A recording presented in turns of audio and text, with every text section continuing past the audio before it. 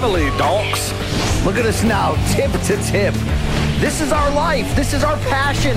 That's the spirit we bring to this show. I'm Luke Thomas. I'm Brian Campbell. This is Morning Combat. Hey, it's Wednesday, the 28th of September, 2022, and it is time for Morning Combat. Hi, everyone. I am one half of your hosting duo. My name is Luke Thomas. I join you from the capital of Estados Unidos right here in Washington, D.C. You are also joined by my friend, partner, hetero life mate, goes by an array of titles. He's also the king of Connecticut. It's my friend and yours, Brian Campbell. What's up, BC? Oh, Luke, so happy to be back with you on this hump day and a loaded, right? I mean, let's be fair, a loaded episode of Morning Combat coming the people's way. Would you say that normally Wednesday's our shit show of the three, Luke? This week, it's prime viewing. Yeah, normally Wednesdays are a bit of a slow day, but today not so much. So let's see. We've got a huge slate of fights this weekend, starting starting last night because Bo Nickel performed last night. Tonight is Invicta, and then you've got not one but two one cards. You've got a Bellator card, a UFC card, and a BKFC card. There is a lot going on. Plus, we don't normally do this. We're going to try it out. We are supposed to be joined. We are scheduled to be joined by one Mackenzie Dern, who, of course, headlines the UFC card this weekend at around 12:15. That's a fluid situation, as we all kind of know. We'll see how that goes. She's supposed to be here as well. Fan subs, you get the idea. So thumbs up if you're watching on YouTube. Please hit subscribe as well. If you're listening on your favorite podcast platform, Top five. Leave a nice review. Top five, too, Luke. We're going to top five. Oh, yes. What was I saying? So I got roasted on Twitter a little bit by simpletons, largely. But people who have terrible taste in movies were upset that I noted that they had terrible taste in movies. And so we're going to give each 5 recommendations for movie fans, or I should say MMA fans. Excuse me, what am I saying? MMA fans, 5 movies that we feel like you can sink your teeth into. That's all we're saying. So we'll do that as well today. Want to remind everyone, Showtime is a label that pays. And again, if you want to watch Bellator 286 this weekend, Pitbull back in action, you can go to Showtime.com, get a 30-day free trial. If you like it, you can keep it. If not, you can bounce. Let's see. You got some merch on here today, BC, as I can see at least the hat. What do you got there? What's the shirt? Is the shirt the UFC one? Yeah. The shirt is representing love for Down Under. And since we have so many great fans down there, Luke, I wanted to give an open mouth kiss to all of our Australian fans. Yes, thank you very much. But buy our merch, morningcombat.store. Tell them RJ sent you through BC. I don't care what you tell them. Just buy it. I mean, it's great stuff, okay? So do that stuff. Luke, you mentioned that Bellator card is actually this Saturday, not a Friday night card, a Saturday card, so I'm excited about that. You didn't say Friday. I'm just letting the people know. Prime viewing on that one. Tune in. And also, I think I had something else important to say, Luke. Well, actually, I have to double-check this on the time, but I believe this is correct. The good news for MMA fans is that the UFC card starts a little early. I think the main card's at 7, something like that. And so that should be done right around the time the 10 p.m. main card starts for Bellator, which I have to double check is 10 p.m., but I believe that's correct as well. So there shouldn't be what I wanted to too plug. much overlap. Final plug here is that, or at least plug of the moment, youtube.com/morningcombat. Luke, already they know they can get 3 fantastic live episodes per week and great bonus content. Not only do we have a fantastic extra credit that is live and direct, but this room service diaries entry that's been sitting on our RSD shelf for a while. Special guest Chuck Mindenhall. If you have not checked this out, I encourage you to do so. It's been called, Luke, a little taste of MMA beat in the modern era, if you will. Will you? Yeah, it feels that way a little bit, but it was good to... I mean, I've known Chuck. I've worked with Chuck for a long time, and so some of this stuff I lived through in real time, but obviously I don't know his full background. I didn't, telling the stories about Colorado and hanging out with Birdman in an elevator and stuff like that. There's just tons of new details. So an OG in the game who's got a lot of wisdom, a lot of interesting perspective. It was fun to share that with him. Also kind of reminds me for that New York show, so the UFC 281, man, we're going to have to blow that one up. We're going to have to see if we can do some fun stuff that week. I'm sure that we can. First of all, I want to do a live show, so I hope Showtime and Malka are ready for me. Let's get Jake up in the bullpen. Second of all, Luke, if you want to bang that week and just, get our friends together and just make a big MMA orgy, let's do it. All right? I'm in. Let's do it. Let's bang. Let's bang, Tui. Okay, I think that is about it for today. Oh, one last note. I have a buddy of mine who lives in Tampa, so I'd be remiss if I didn't mention this. Send in good thoughts and prayers and all that kind of stuff to the people of Florida who are going to be getting hit by the hurricane now, basically. Obviously, I talked to Danny Segura. He's in Miami. They just got some heavy rains. Nothing too crazy. But if you're in that middle, sort of north-ish area of, middle-ish area of Florida, I wish you nothing but the best. I hope everyone can find a way to stay safe. And we're thinking about you. We're thinking about you. That hurricane's turning nasty. Whether you're going to evacuate or bite down and stay, we're with you on this journey. I mean, look, we all know somebody, right, that lives there. My parents in northern Florida, looking like they're going to be right on the outside of it, but still a little bit hectic with all the rain they've been getting. So, look, MK cares. If don't nobody else care, we got your back.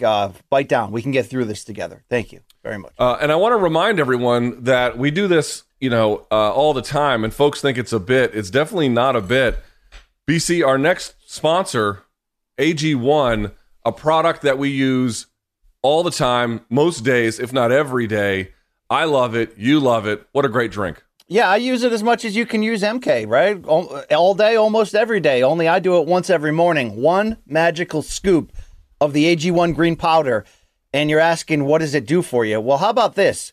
You're absorbing 75 high-quality vitamins, minerals, whole food sourced, superfoods, probiotics, adaptogens. Let's get adaptive. Let's start our day right. We've done enough years of, lessening our the upper bound limits of our potential dying age. Why don't we bring that number, back into a little bit of a safe zone? Hey, all it takes is one scoop. It's a good start. It's a way to start it, Luke. Let's start it together. It certainly is. I want folks know you can travel with it. It's good for that. You can take it on busy days like our live stream days.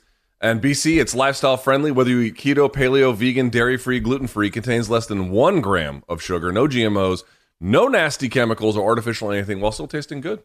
I know all you out there with a vape habit or a cold brew habit. Well, what does it cost? How about less than $3 a day to take advantage of this small micro habit with big time benefits? And, if you don't think I'm an authority on this, we're talking about leading health experts, people like Tim Ferriss, Michael Gervais giving the thumbs up to AG1. Or how about those 7,000 people that have left 5-star reviews? 7,000 people can't be wrong. They can't. Technically they could, but in this case they're not. Right now, time to reclaim your health and arm your immune system with convenient daily nutrition, especially heading into the flu and cold season.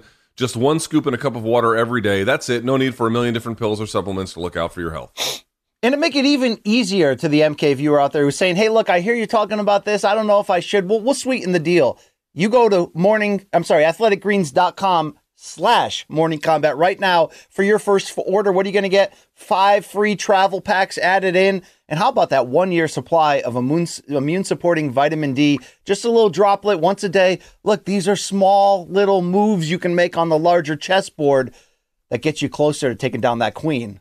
You know what I mean? Do you? Tell them where they can go, BC. Athleticgreens.com/morning combat. Only though, if you're willing to take ownership over your health today. All right. I know I am. Last time, athleticgreens.com/morning combat to take ownership over your health and pick up the ultimate daily nutritional insurance. There it is. Okay, let's get this started if we can. Again, a monster weekend for combat sports. There isn't any kind of there's no Nate Diaz, there's no John Jones on the docket, so to speak, but there's just so much good stuff to get to. So let's start. We start with UFC Vegas 61. By the way, the fans and the media are not allowed. I have heard the reason why. I have not been able to double verify it, so I can't really say without more. I don't know what to make of it, but the point being is Dana White was asked about it yesterday after the presser for the Contender Series and gave a really non-answer, which was very disappointing, but we'll get to that a little bit later. Anyway, we start with the main event. Mackenzie Dern taking on Yan Xiaonan. BC, if you look at the rankings for this, I had it pulled up. You have Dern sitting at 5. You've got Xiaonan sitting at 6. What is this fight really about? On the surface for both, it's about taking that one giant big step right into the middle of title contention in really one of the deepest divisions historically since its launch at the end of 2014. I think, though, for Mackenzie Dern, Luke, there is that higher aspect of star power.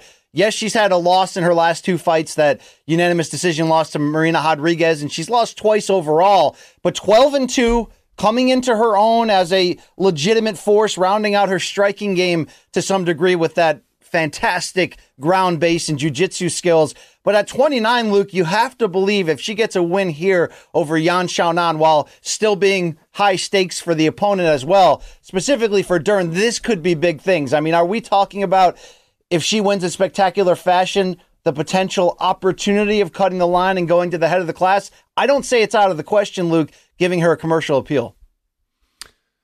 Yeah, I would just be surprised if it was. I think this sets up maybe a number 1 contender-ish fight, something like that. I mean, again, you're right. With Mackenzie Dern, 29 years of age, she did have a win over Tisha Torres. She only has the 2 losses, the one to Marina Rodriguez and then previously to Amanda Hebos. But she's put together a lot of decent wins in between, and certainly the last one after that against Tisha Torres. So here's how it stands. You've got Carla sitting at the championship position. She's going to be fighting Zhang Weili, who's sitting at 2. Rose is at 1. We don't really know exactly what's going to happen there. Marina sitting at 3. Marina is really your number 1 contender. She should be getting the winner between Zhang Weili and Carla Esparza. And then after that, it's Andrade, who has returned to strawweight and has looked pretty good since then. And then Dern and Xiaonan. So it's like you've got Marina Rodriguez there. Jessica Andrade has obviously reclaimed a lot of momentum by going down a weight class and looking as good as she did. And then there's this. It's just hard for me to believe, I guess if the performance is spectacular, she could do that. To me, it's more about like, yes, getting this win puts her in a very advantageous position. Title shot seems unlikely, but pretty close to one, so that's great.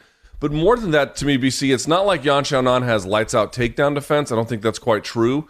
But you're just looking to see if Dern can keep rounding these corners. She's been with Jason Perillo now for some time, previously with the MMA Lab, and she gets better and better and better, but the takedowns have been a thing that have kind of eluded her. And that's why she lost the Rodriguez fight. Like, once it was on the ground, she gave Rodriguez all the problems she could handle. Rodriguez managed to get out of that, obviously, and win. But on the ground, there was just, and really anyone in this division, it's not really a mystery about who is better in that space. It's just the challenge of getting the fight to that space where she has to take, even against Tisha Torres, for example, she has to jump into these crazy positions because she has difficulty, carefully putting the fight in those positions. So she has to take these big risks, which are high risk, high reward, but they're often just in a more mundane way of thinking about it. They're just low percentage attacks. And so I think what they're also looking for is, yes, staying busy, staying consistent, beating good fighters.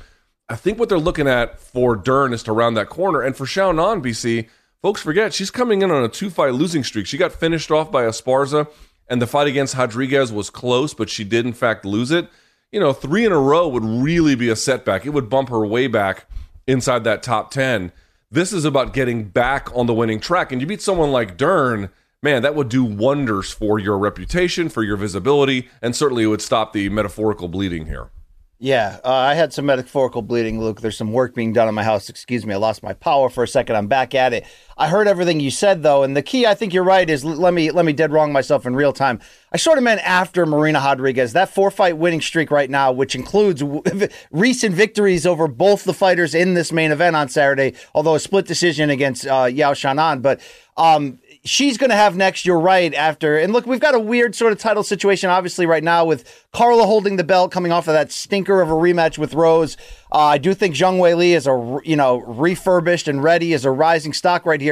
But it's no shortage of stakes just the same for Dern, who, even if she had to do one more stop, and wow, the scenario you played out, the potential of having to also go through Jessica Andrade to get there, well, that just shows you potentially how tough it is to get in front of this division. And Dern's already tried twice and had minor setbacks, but she's back here. I think that the fact that Yan Xiaonan is this good, Luke, but is coming off of 2 defeats against top tier talent, you're going to get the very best of her, knowing the stakes in this situation. And a win here over Dern really could repair any momentum lost from that 2-fight losing skid. So you're looking at very high stakes in one of the best divisions.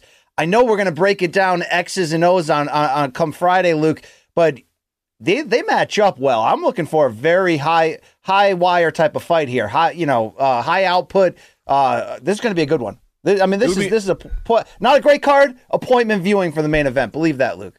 Yeah, well, I would agree with the main event. There's a couple other gems on this card. It would just be interesting to me to see if Dern can actually strike fully with Yan Xiaonan. That would be, I think, a big. Obviously, she's been working on her striking for some time, but to be able to do that against an opponent that quality would also be a sign of development. But really, what I'm looking for is can she execute a strategic plan around takedowns to really let her jiu-jitsu shine? If you can do that, you can do a lot. I mean, her ground game.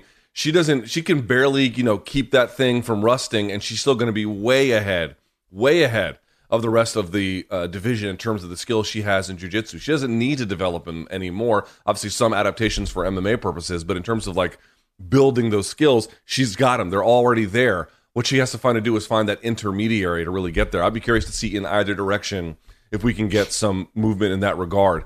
You mentioned the rest of the card.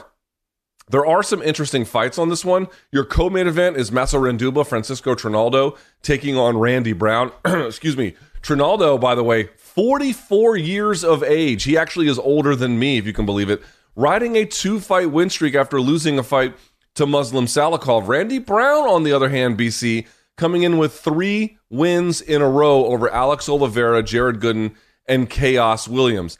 At welterweight, not the most scintillating bout, but a very good one. And I would actually say for Randy Brown, you beat a guy like Trinaldo. That's one of those tests that goes in that sort of unranked space, but it would still be hugely valuable, even for a 44-year-old Trinaldo who is as crafty a veteran as they come, certainly very tough and very heavy-handed. He's a dangerous guy. He's not the best guy in the weight class, not by a mile, but he is not easy to beat. You get by a guy like that, you're doing something in the sport. Absolutely. Trinaldo, like 29 days older than me, Luke. He looks Jesus. a lot older than me, even though he's ripped and jacked. Would you agree with that? Yeah, in the face, his face looks like a catcher's mitt. I mean, he's definitely old. In the face. This is a sneaky good win streak of late for Randy Brown. If he can record a 4th straight win here and a elevated co-main event opportunity, it is time to find out what we have here at age 32 in terms of him making his prime run to try to catapult into that top 10 or that extended top 15 there, Luke. He's been adding a little bit each time and certainly adding the confidence. I want to see the odds of where that's at because this should be a spirited affair just the same, Luke. Do you know where we're at with these odds? I'll pull them. Yeah, I'll pull them up here for just a second. Minus 300, Randy Brown, your commanding favorite here. Plus 240, Trinaldo. This is according to Caesars. And on that main event, plus 200, Yao Xiaonan, minus 240, Mackenzie Dern. So, Luke, Brown a little bit wider than I would expect. Even with Trinaldo's age, he is riding a 2-fight win streak, and he is, tough as... Did you see that mummy they exhumed recently, Luke? They opened up the from like Egypt, I think. Yeah, it was like 25,000 years old or something, 2,500 maybe, and they opened it up, and everybody didn't have masks, and then they put their face in their hands, and it looked like it smelled like, the restroom of a Taco Bell. But, Trinaldo's not in that coffin just yet, Luke, okay? I think this is going to be a very tough test for Brown, despite being a 3-1 favorite. Yeah, I would agree. Brown, the slicker striker, but Trinaldo has just a phenomenal way of getting around people's reach for big punches that score big and change the complexion of a round or a fight. He's very, very good at that. Look, don't go too far away from the main event here before I just sprinkle in one question to you. The UFC's Chinese invasion, which has, produced a world champion in Zhang Weili, a rising contender in Song Yadong, despite the recent setback. The Leech is respected and right there in the mix, and Yan Xiaonan can really turn back that recent skid and vault herself, as we mentioned with the stakes here, directly into title contention. Are we at the point of calling this PI investment and the whole move, which every combat sports promoter from Bob Arum with Zhu Shiming to everybody's been trying to knock on China's door for a while? We're starting to see the fruit and the dividends play out here pretty consistently, correct? Yeah, but I would even say, excuse me, I would even say that we're still very, very early in that. That PI that's been there has not been there very long. Obviously, the UFC is doing some like road to Asia stuff in terms of talent development there. We are at the I would say the very, very beginning of all of that. What you have at this stage, to me, are your pioneers, quite frankly. I mean, obviously, Chinese MMA has been around longer than that, and I think people who are closer to that scene might say there are some other folks who deserve that credit. But in terms of people really breaking out onto the elite side of the sport in the modern era, this is the first group in a kind of a real way. It's going to be the subsequent group and the one after that and the one after that. That's going to be the one where you are the ones, I should say, where you'll really see the fruit of all those efforts that the UFC and, of course, a lot of other people as well have put into it. So fair enough to say that certainly UFC has some Chinese talent that they can parade, that they can use, and that are legitimate title threats, certainly in the case of Zhang Weili. But to me, just the beginning. I would expect a lot more in the future. And on the flip side, Luke, to close on this main event talk here, as we're talking about both the co-main and the main, how high do you think Dern's star potential actually is, in terms of, attention, gate receipts, all that? This division has produced some stars. Joanna Champion, Rose Namajunas has crossed over in some ways, among her various huge wins. We've sort of labeled Dern as like a, descendant of what Ronda Rousey started, this, a face for the camera, dominant ground game when she's in a great position there. Do you really believe in the potential of her becoming a star if she can keep winning at this level? I sure do. 29 years of age, as we mentioned, on the mat, better than everyone else in maybe all of women's MMA in terms of pure jiu-jitsu skills. That's how good she is. One of the most decorated jiu-jitsu competitors ever, certainly on the female side. And, we got to remember, obviously he speaks English and speaks Portuguese, so she can travel between two nations. So she could be somebody big in Brazil. She could be somebody here. Now, you might be asking, can she be the next Ronda Rousey? Well, that's asking a lot. I don't know if that's really possible or even in the cards. But and again, it all comes back to the same thing. If you're going to be a star in the UFC, there are, exceptions here or there, but this is really true for all of them. Dude, you got to win, and you got to win big. And for someone like Dern, you probably need to win a title. You probably need to get to that level to really maximize star potential. Some can do it without it. We just had Nate Diaz, but those are the exception that mostly prove the rule. So I do think she can be a big star. I do think she can be a big asset, and she's obviously done quite well, make no mistake.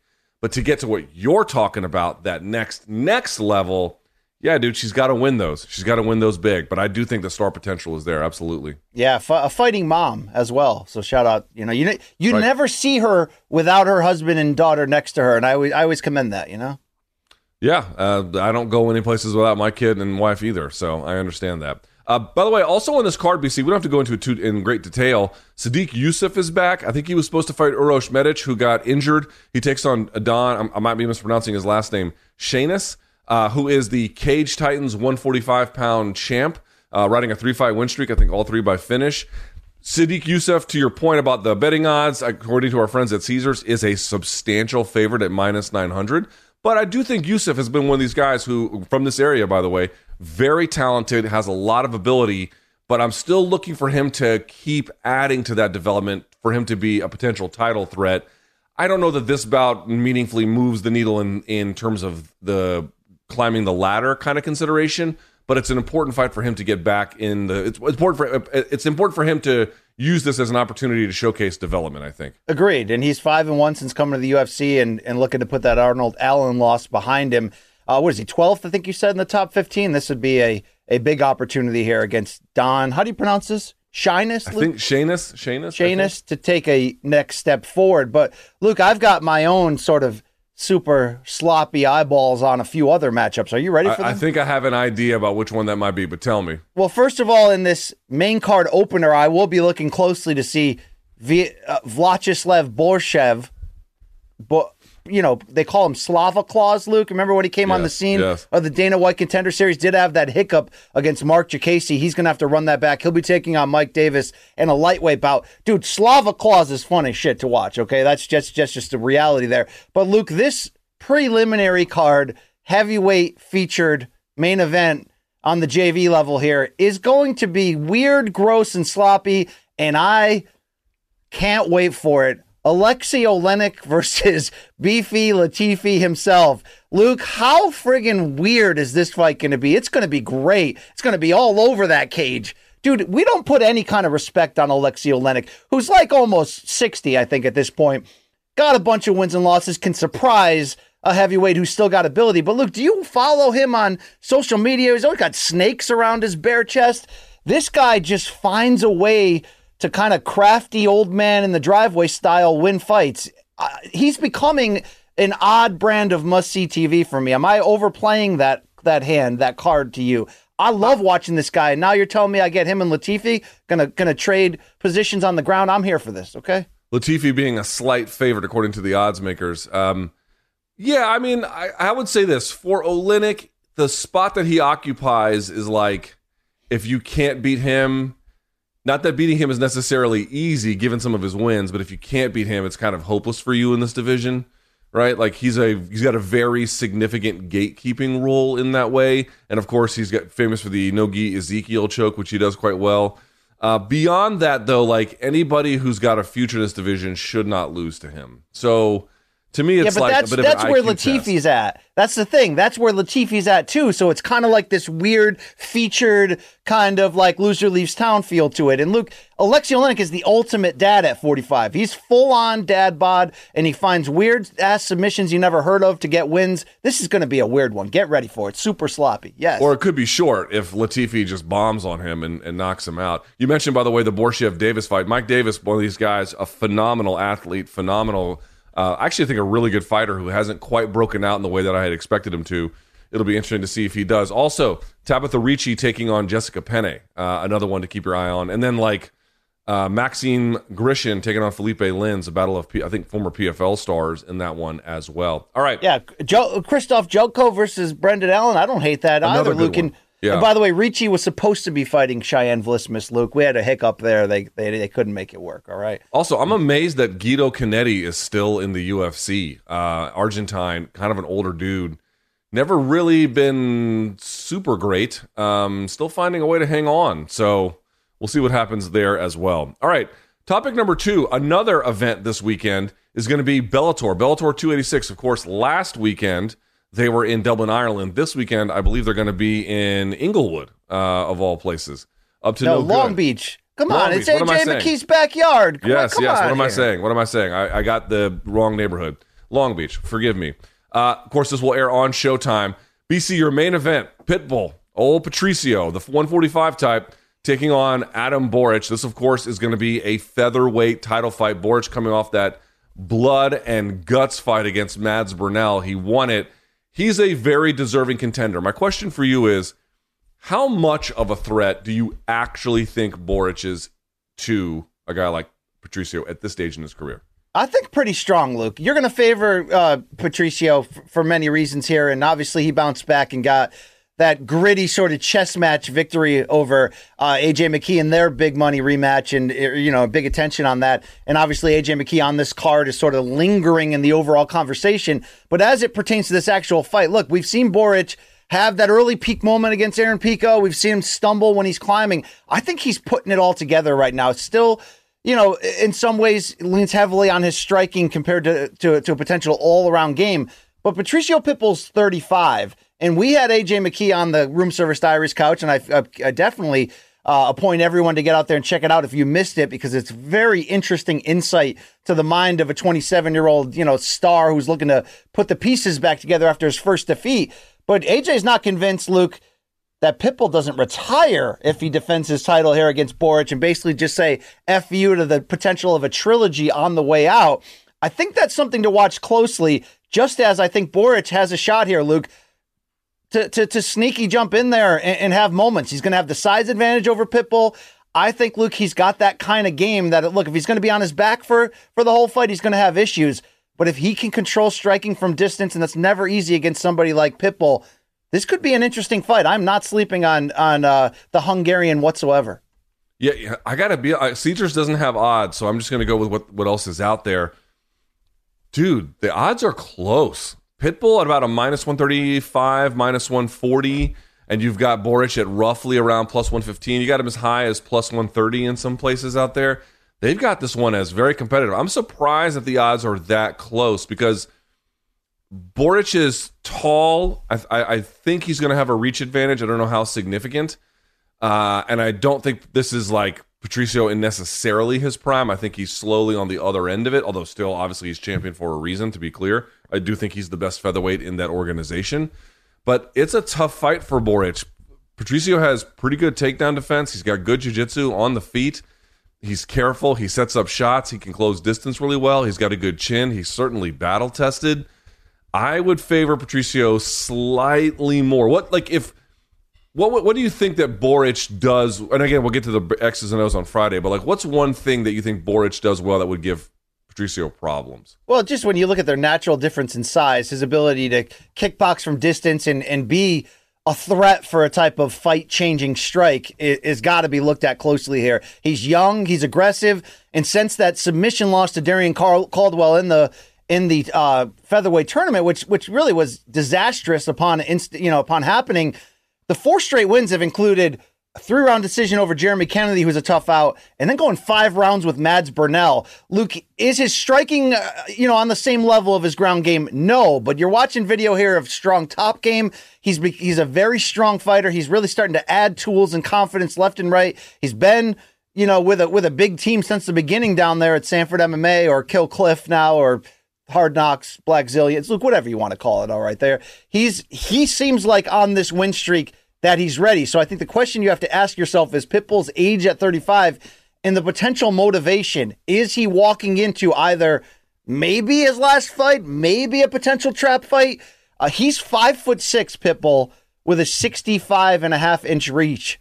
Let's compare that to Boric, who's 5'11", with a 70.5-inch reach. So the obvious, easy answer, Luke, is the length, the size, the ability to be a dangerous kickboxer from distance. But if this starts going places on the ground in the clinch, you're going to have to watch out for Pitbull's guillotine. You're going to have to watch out for the veteran being gritty as shit and basically a completely well-rounded fighter. I'm just wondering if within these circumstances and the fact that Boric is rising right now, we're looking at a very close fight. The odds say yes. And Luke, it can't be looked past that there is a weird scenario with this card. It's in AJ McKee's backyard, so it's almost like this make good off of his close loss to Pitbull in the rematch. But he is fighting Spike Carlisle a division up, and we'll preview that in a second. We don't really know. Is AJ going to go back down to 145 one more time to seek a trilogy if Pitbull wins on Saturday? Is he going to go after a different division title instead where Patricky has it and will be fighting Usman Nurmagomedov coming up at lightweight? We don't really know. I don't think he really knows. I wonder if all this uncertainty is kind of weird for Pitbull, walking into like his rival's backyard, but not fighting him, but having a really, really tough challenge in front of him. It's going to be interesting theater come Saturday night. As you mentioned, AJ McKee in that co-main event. Now, he did tell us, BC, in our room service diaries, he would go back to 145 at least one more time if it meant fighting Patricio to beat him. But the fight on Saturday is not at 145. It's at 155, which will be his 155 debut. He takes on UFC veteran Spike Carlisle. Now, the odds are wide on this, but even then, I think they probably should be a little bit wider. You got AJ McKee up and above, at some places, nearly a minus 500. Spike Carlisle about a plus 300, plus 320 in some places. BC, I listen, Spike Carlisle is a very good athlete, very strong, very athletic, but he is a spaz. And if you're as good and as careful as AJ McKee, there's really no good reason why you should lose this fight, right?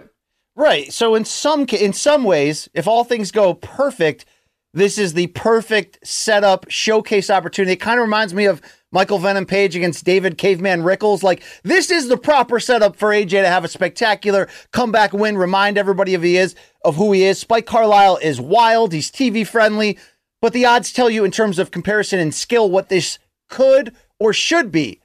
But how about what this has the potential of maybe being? This is AJ's move up for the first time, as you mentioned, to a new division.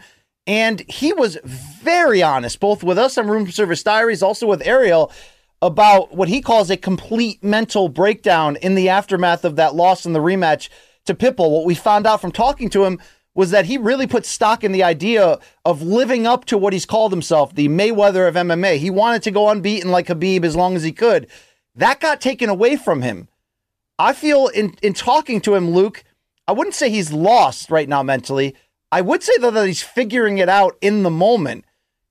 Does this have the potential to be a spinning, incredible highlight reel finish and then call out Pitbull? Yeah, it does. And the home crowd, Long Beach, it's not a bad idea for Bellator to do that.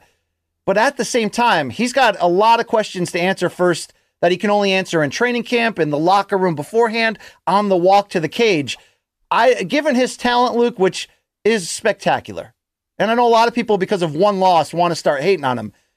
That loss is a flip the coin, technical, not much happened type of fight for 5 rounds. Okay, we didn't see him, take a major L in front of our eyes. It was what the judges preferred. But I think a lot of people are coming into this going, if he doesn't do something spectacular, I want to see if he falls apart. I don't know if this is the right opponent for that type of setup, Luke, but I think AJ has legitimate questions to answer to us in front of our eyes in the cage on Saturday, whether he can get right back dialed in, because sometimes guys lose their invincibility and they don't bounce back. It's not as often in MMA where losses are more accepted. But Luke, would you say that, while you're refreshingly happy to have heard AJ come so clean about how mentally hard it was to bounce back from that, it also was a little bit eye-opening? It was eye-opening. I didn't think he had taken it that hard. Remember, on the night of the rematch, after the fight was over, he was beside himself. He thought he had clearly won it. I did not think so. I thought that he had made it close and competitive, but that Patricio was better on that evening, and that's sort of the reality. But you're right, man. He had a ton of stock rise after his first win over Patricio. I mean, again, undefeated, spent his entire career in Bellator, so they got him from pro debut to championship, which is very difficult to do, especially for a international level promotion. Then he beats the most storied 145er in the first round like it's nothing, wins the tournament. I mean, it couldn't have gone better for him in all the ways that it did. And then he has the one loss, and all of a sudden people are ready to write him off, oh, it was you just had a good night, you're not that guy. No, he's that guy. He's that guy. But to the point that you raise, if he had that much difficulty, we're going to see if he actually dealt with it correctly. Spike Carlyle is not anyone you can look past. My only point in saying that the odds, as wide as they are, should probably be even wider, which again is a different consideration based on betting. But the point being is, AJ at his best is just a far superior fighter. MMA is dangerous and crazy, and Spike Carlyle courts that particular kind of danger. But I was surprised, as you were, in hearing him talk about it. This will be a lesson in how much he has actually found a way to manage some of those difficulties in his life. It's going to be a good opportunity. But by the way, this is like Strikeforce booking, and I don't say that pejoratively. I say that correctly. He's moving to a new weight class. You're trying to see where his head is at, all that stuff. Let's give him a fight that he should be able to win against someone who is dangerous and action-oriented. You see this in boxing all the time. Yeah. I actually don't mind this matchmaking at all. I saw some folks being upset with this being a one-sided fight for McKee. Yeah, it is one-sided, but it's not so one-sided that it's egregious, not at all. And this is exactly what you want for one of your top talents who's going through a little bit as he adjusts to a new weight class and a new situation. And if you're wondering, did he push Bellator to give him a perceived soft matchup? No, he told us on the couch that he would have preferred Benson Henderson to make a lightweight debut against. He asked for it, knowing how good they would match up and, the history of a legend against the up-and-comer. But let's put a little bit of respect back on Spike Carlyle's name. Luke, we know him from being the alpha ginger, from fighting like a spaz, and from going 1-2 in 3 memorable appearances during the peak 2020 pandemic for the UFC. He beat Elon Cruz and then suffered decision defeats to Billy Q and then Bill Algeo. But Luke, 5 straight wins since then, 1 in LFA, 1 in Cage Warriors, 1 in Bally's Fight Night, 1 in Bellator, and then most recently in Risen. Hey, he's put it together. He's put his best foot forward. He's going to be hungry. I'm wondering what we're going to end the night talking about following these 2 fights. Obviously, it's more dependent upon who wins and does Patricio defend his title. But are we most likely headed towards Patricio and AJ face-to-face in the cage to close this card, almost like in pro wrestling fashion, to set the stage for an inevitable trilogy? I don't know, Luke. You got McKee saying just as well, hey, maybe I'll fight the winner of Usman versus Patrici. Well, here's the other component here, which is the third fight on the card that is deserving of some attention. Namely, Aaron Pico is on this card at 145. That's why I bring this up, taking on Jeremy Kennedy. And you mentioned Kennedy being a tough out. Again, the odds on this one, let me see. They've got Pico as a wide favorite. I got to tell you, I understand him being the favorite. I suspect that he will win. Obviously, Pico going down, training with Brandon Gibson and the folks at Jackson Wink has been great since, in fact, the Boric loss, which was all the way back in 2019. And in his last 2 fights against Justin Gonzalez and Adley Edwards, he's looked amazing. Jeremy Kennedy is probably the biggest step up in competition since he fought Boric. I really think that's the fairest thing to say. Jeremy Kennedy is a good fighter, obviously trains with Extreme Couture. He's Canadian. He's had some losses, obviously to Adam Boric himself and some other folks, but he's got wins in the PFL. He used to compete in UFC and had, he lost to Volkanovski, big deal. He's got some wins over Kyle Bochniak and Hani Jason. This is a good fighter. This is a talented guy. He can wrestle a little bit. He can survive bad places. He's a veteran. He's got a record, I think, was it 17-3? Something like that. Let me double check here. Yeah, he's got 20 pro fights. This is not some wet behind the ears dude they just found in some small gym in the middle of flyover America. No.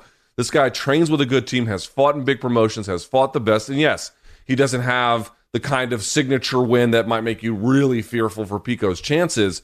But let's be very clear about this, BC. Would you agree? Since losing to Adam Boric, Jeremy Kennedy is by far the toughest challenge that a guy like Pico has faced. Yeah, this is step-up time for Pico. He's 6-0 since that most recent string of defeats. He's done the right things, as you mentioned, going to Jackson Wink. But I think even more than moving his camp, Luke, he's moved his life. He's regularly on the farm with his absolutely well-endowed horse. We know that story, Luke. But I think he's quieted his lifestyle. It was hard to live up to those absurd, the biggest prospect in MMA history comparisons while still a teenager. He had a very aggressive dad that was pushing him, business-wise to get into fights, even in a division he shouldn't have been for his debut there at lightweight, in which he lost.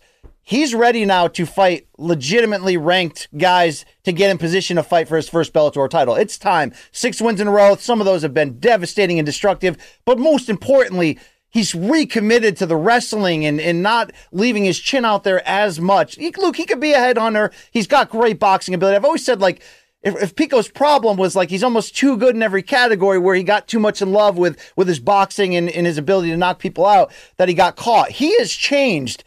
Jeremy Kennedy is, without question, the first fight on this next level of matchmaking, where we did 6 in a row at slow-paced, and I'll give Bellator credit. Pushed him fast to begin with, pulled it back, slow-paced. But Jeremy Kennedy in his last 6 is 4-1. Yes, the loss to Boric. There's another fight that he won that got overturned to a no contest. It was a submission win where he failed the drug test. But overall, this is a fighter who's found his avenue in Bellator to find out how good he can be. I love the challenge and what it means for Pico. Luke, Pico's still just 26. If this is the beginning of a sped-up level of matchmaking, how sped up should it be if he gets the win here as a 6-1 betting favorite? Well, I'll say this. If he beats Kennedy, which I expect him to do, although I do think he's going to have to work for it, to be quite clear, I would not rush him to a title shot. That doesn't mean that they won't. Right? I mean, he's near the top of the card. He's just under the co-main. He is the only other 145-pound fighter on this main card. And so for that reason, you can't ever really discount what that could happen, what that could do. I'll say this. If he goes in there and blows the doors off of Jeremy Kennedy, they might just make a title fight, to be quite honest with you. Especially, by the way, if there's some kind of upset and you can do like a Boric rematch. Because remember, Boric, again, is the last person to hand Aaron Pico a loss. There's something that could happen there. So there are some ways where they could, but I would say, I agree with what you said. This should be the first guy in that next level step up. Like, okay, here's the no bullshit time. Here is the time where you really got to show us what you can do at the upper end of our featherweight division. This is a great guy to get that tested against. So it depends on a few factors, obviously, as it always does in MMA. But I would say more than likely not the kind of fight that should or could lead to a title shot, but one never knows. Wow, exciting time, seriously, right now in the Bellator featherweight division. That Grand Prix was well booked, in terms of who was in it and the initial matchups. And now we have this potential of a very good Pitbull-Boric title fight. The possibility of Pitbull wins and still stays around, of a McKee trilogy, or what you mentioned. Could Aaron Pico crash the party, given his history with Boric, if both win? This is going to be fun to figure it all out for sure. Bellator in a nice groove here at this moment, Luke. I'm looking forward to this fight on Saturday. Dude, there's a ton. I gotta say, there's a ton of good fights up and down this card. For example, we have to get going, but at 135, Juan Archuleta taking on Enrique Barzola. That's a banger. Islam Mamedov, who had the recent close loss to Benson Henderson, taking on Nick Brown. Nick Brown, 13-1, hasn't lost since 2017. He's the guy who beat and stopped Rat Garbage in his last fight. And by the way, BC, remember the big controversial situation surrounding Max Roshkoff? He is now in Bellator taking on Mike Hamill, another collegiate wrestler turned MMA fighter. Plus, you've got the New Zealand's own JJ Wilson's back on this card. Lance Gibson Jr.'s on this card. Dude, there's a ton of really good fights on this one. Yeah, I'm looking forward to it right there. And there's a lot of interesting scenarios that are going to come off of this. I like when Bellator goes Saturday and they go hard in the paint, Luke. Okay, this feels a little, I wouldn't say tent. Would you say this feels tent pole-ish? Scott likes that term, right? Yeah, it's tent pole-ish. I mean, listen, title fight at the top, right? Great co-main. Yeah, it's tent pole-ish. You don't have another big. The problem is you've got the Pitbull and McKee thing, even though they're in separate bouts, they're kind of like co-paired together or I should say just paired together as kind of like if Pico was a bigger star, and this was a much more meaningful fight, or if there was another title fight, or this was like a tourney fight on this one, I'd say tentpole. I'd say it's just under tentpole. Did you see that picture that Brett Okamoto of ESPN posted of Aaron Pico shirtless flexing, Luke? He is fucking shredded. Yeah. Like Stallone and Rocky IV level shredded. It's just like, damn, right? I mean, good Lord. He's coming. Yeah, it's amazing. All right, so we move now to one, and there's a lot going on with one. So let me be clear about this. They have two different cards this weekend. Now, the only one that really matters not only matters, but the one that more specifically matters is not the one that will be tomorrow morning, which is 161. The one we're talking about, let me get the name right here, these are just terrible names. One on Prime Video 2. Now, of course, this is going to be the one that airs on Amazon. This will be at Friday, 8 p.m. in the East. It's an interesting card, BC, headlined by a rubber match for their flyweight championship. I'm not sure that's right. Maybe it's atomweight. Let me double check this one because I know previously it was Adam. But you've got Xiong Jingnan. I'm sure I'm saying these names fucked up. Against Angela Lee. Now, Lee lost to her the first time, had a back and forth, pretty close fight in the second fight, but then managed to get the back and choke her out towards the end of the fifth round in their rematch. That's headlining this contest. Level of enthusiasm for this card, for one on Amazon, and this particular main event. Look, does this have the particularly American star power of their first one on Amazon with DJ looking to avenge a stoppage loss and win a title? It doesn't. But I'm going to go into this with decently high expectations for the broadcast, the presentation Friday, and also this main event, Luke. A trilogy, as you mentioned, and Angela Lee, who's now 26. Remember, wasn't she the youngest female champion when she won that atomweight belt a long time ago, Luke, that we've seen sometime? Mm-hmm. She's still the atomweight champion, but now she'll be fighting for the one strawweight championship in this trilogy. Very good fight in the main event. I don't know a ton about Angela Lee. I've watched more from a distance. This will give me, as in my growing one fandom, and the more I take notice as they continue closer to this full U.S. expansion. I'm interested. I'll watch it. Am I deep on the backstories? No, Luke, but I'm hoping to learn as I tune in. So maybe for me, the casual American fan, not too tied in on one, maybe this will be more of the hardcore variety that gets me. I mean, are there, would you say, a handful of fights I should care about on here? Yeah, I would say between the two cards, there's a lot to like. It's interesting that they went with the way that they went. So, for example, that rubber match, and by the way, the first two fights, I think they're both available on YouTube if you want to check them out. They're both pretty good. And by the way, it is the strawweight. Obviously, they go up a weight class with everything, but it's a strawweight championship. Anyway, neither here nor there. In your co-main, it's actually a kickboxing bout at 155 pounds between Superban and Tayfun. I'm sure I'm mispronouncing his name. He's from Turkey. Özkan. I'm sure it's like Uzkin or however you say it. Like maybe it was like Ozil. Anyway, the player Superban is an amazing, obviously kickboxing and Muay Thai fighter. He's got wins over Mark Grigorian, Georgia Petrosian, who he head kick stopped in the second round. Sidichai, he's got 2 wins back to back over him.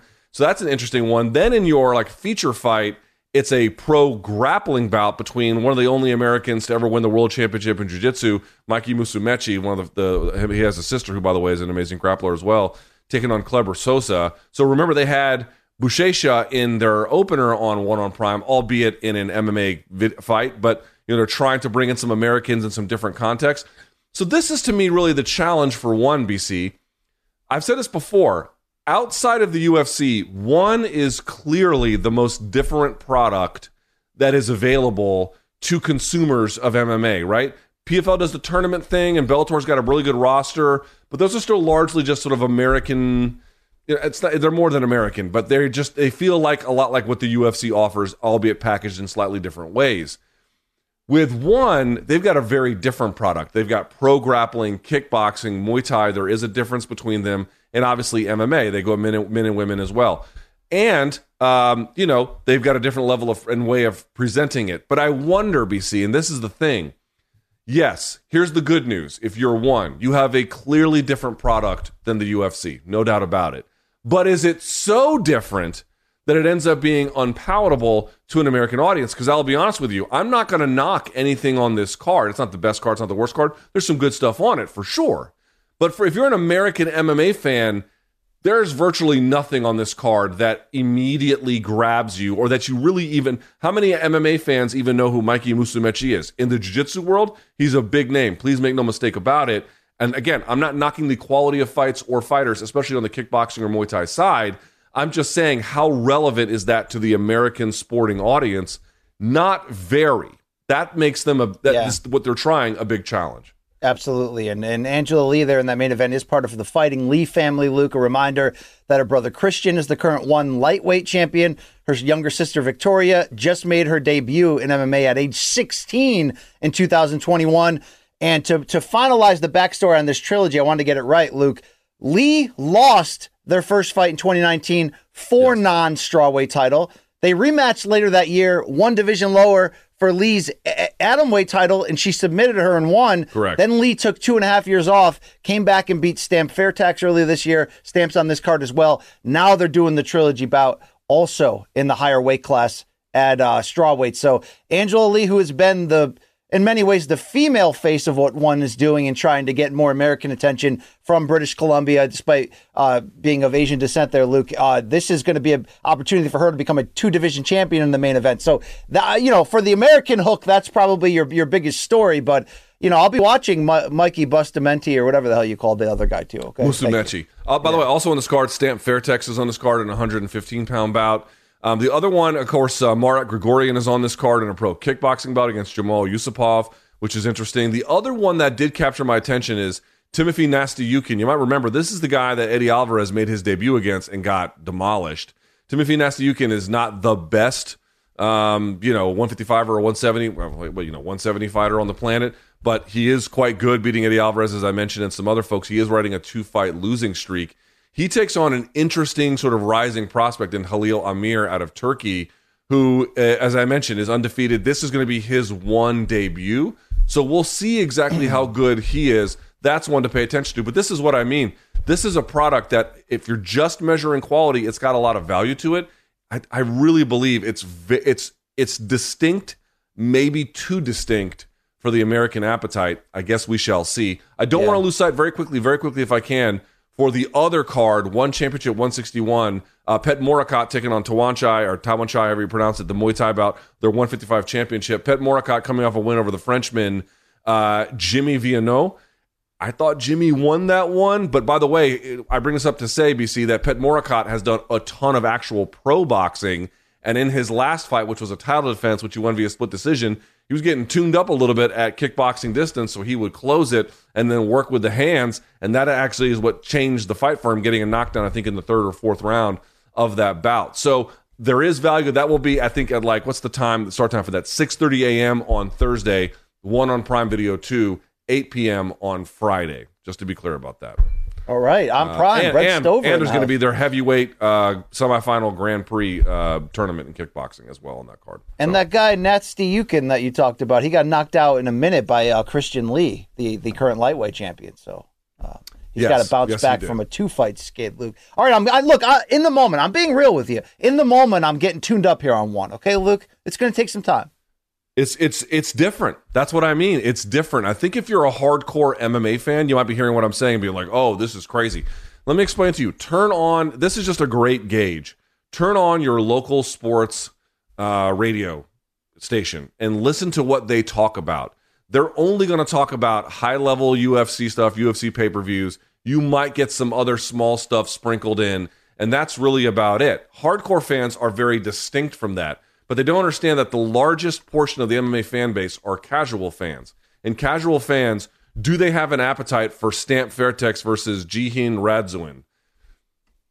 I don't know. I tend to think they probably don't. And so while I do really appreciate, if you're a hardcore fan, one is kind of a delight.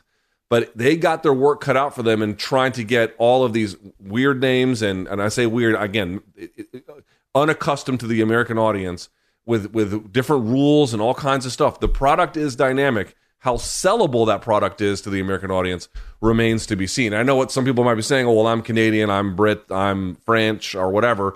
I don't care about that stuff. Right, but the whole goal of being on Amazon the way that they are, and hiring our colleague from CBS Sports, who they hired, the commentator, Brent Stover. Right, the whole idea is to actually break into this market. They want to bring a show to this market. It's going to take some work. It's going to take a little bit of luck too, if we're being honest. All right, topic number 4, BC.